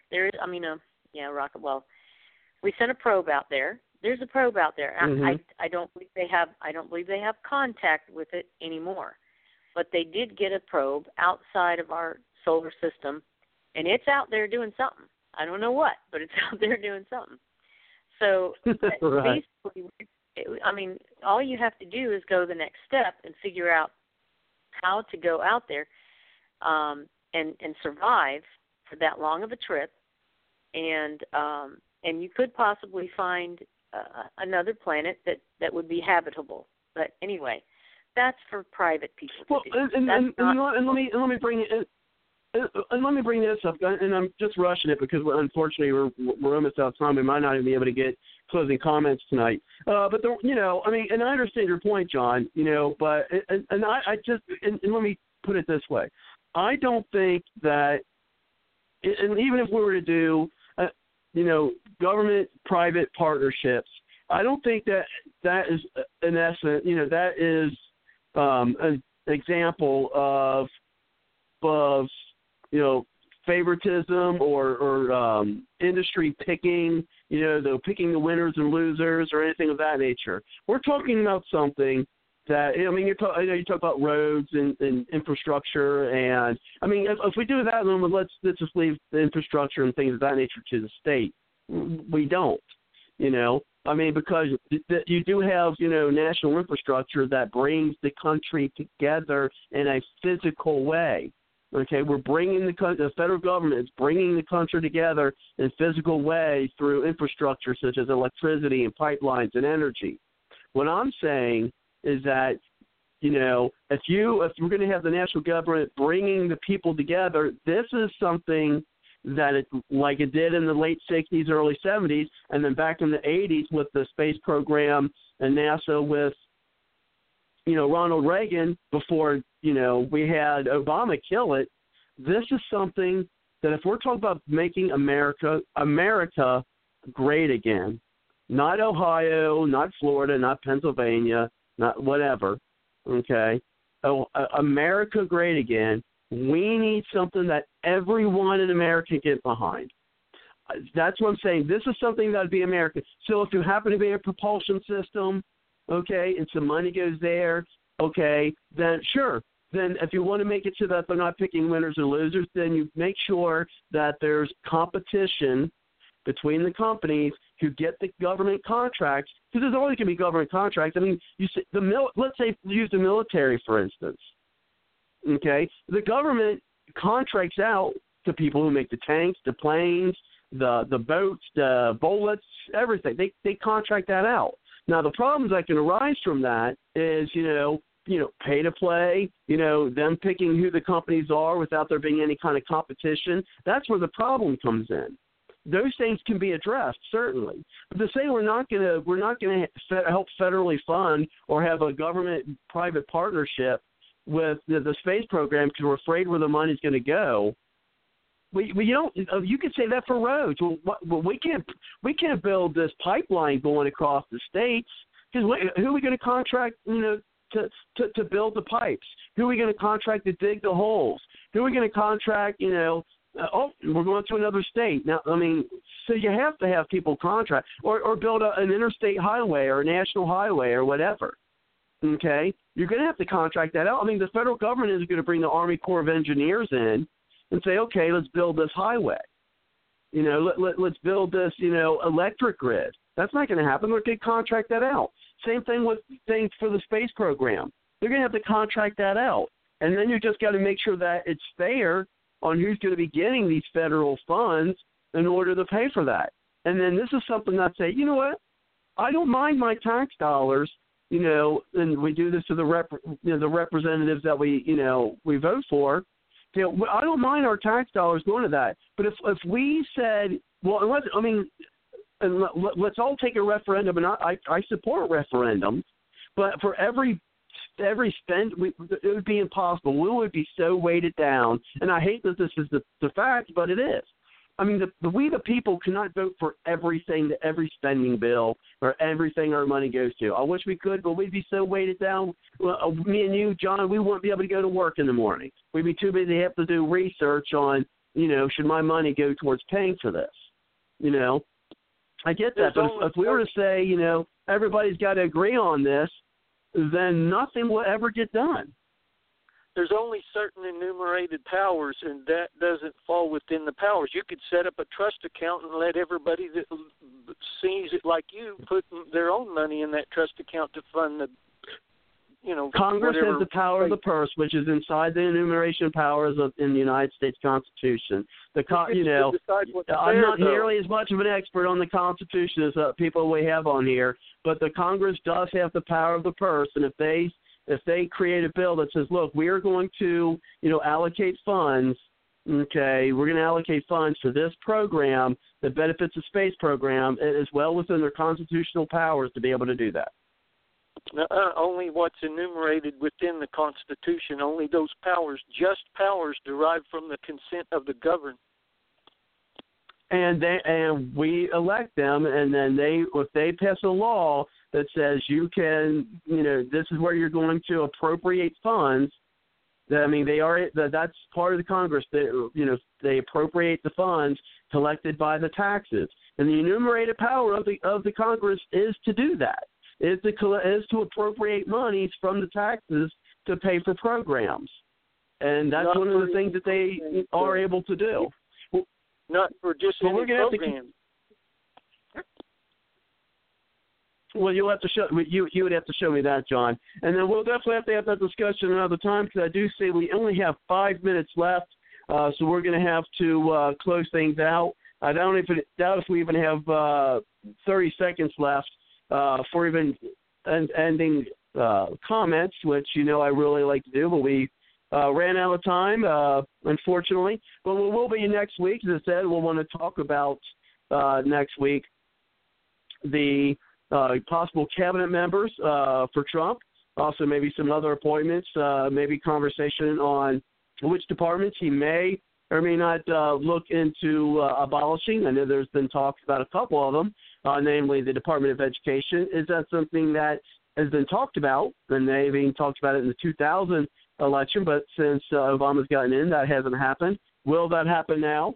Of course, in subsequent weeks, we can have these discussions on, what we're going to do monies for, because if we want to make it, here's the thing, folks, if we want to make America great again, we've got to get things done. We've got to do things not only, to get rid of ISIS. We got to do things other than building bridges, building roads, building electric grids. If we're going to be great again, if we're going to be that shining light on the hill, as Ronald Reagan put, we're going to need to do things that's going to excite the American people, ignite the American vision. If we're not going to be visionaries anymore, then let's be honest, we're not going to be great. And that's what this election, that's what the people wanted, to make America great again. And in order to do that, we're going to have to find something other than, what we've been doing for the past 40 years. But anyway, that being said, I am going to have to close out tonight, as I do every night, and that is with the song by Aubrey Ashburn. And you can hear more of her music by going to www.aubreyashburn.com. So thanks so much again, everyone. We'll see you next week. Take care, and good night.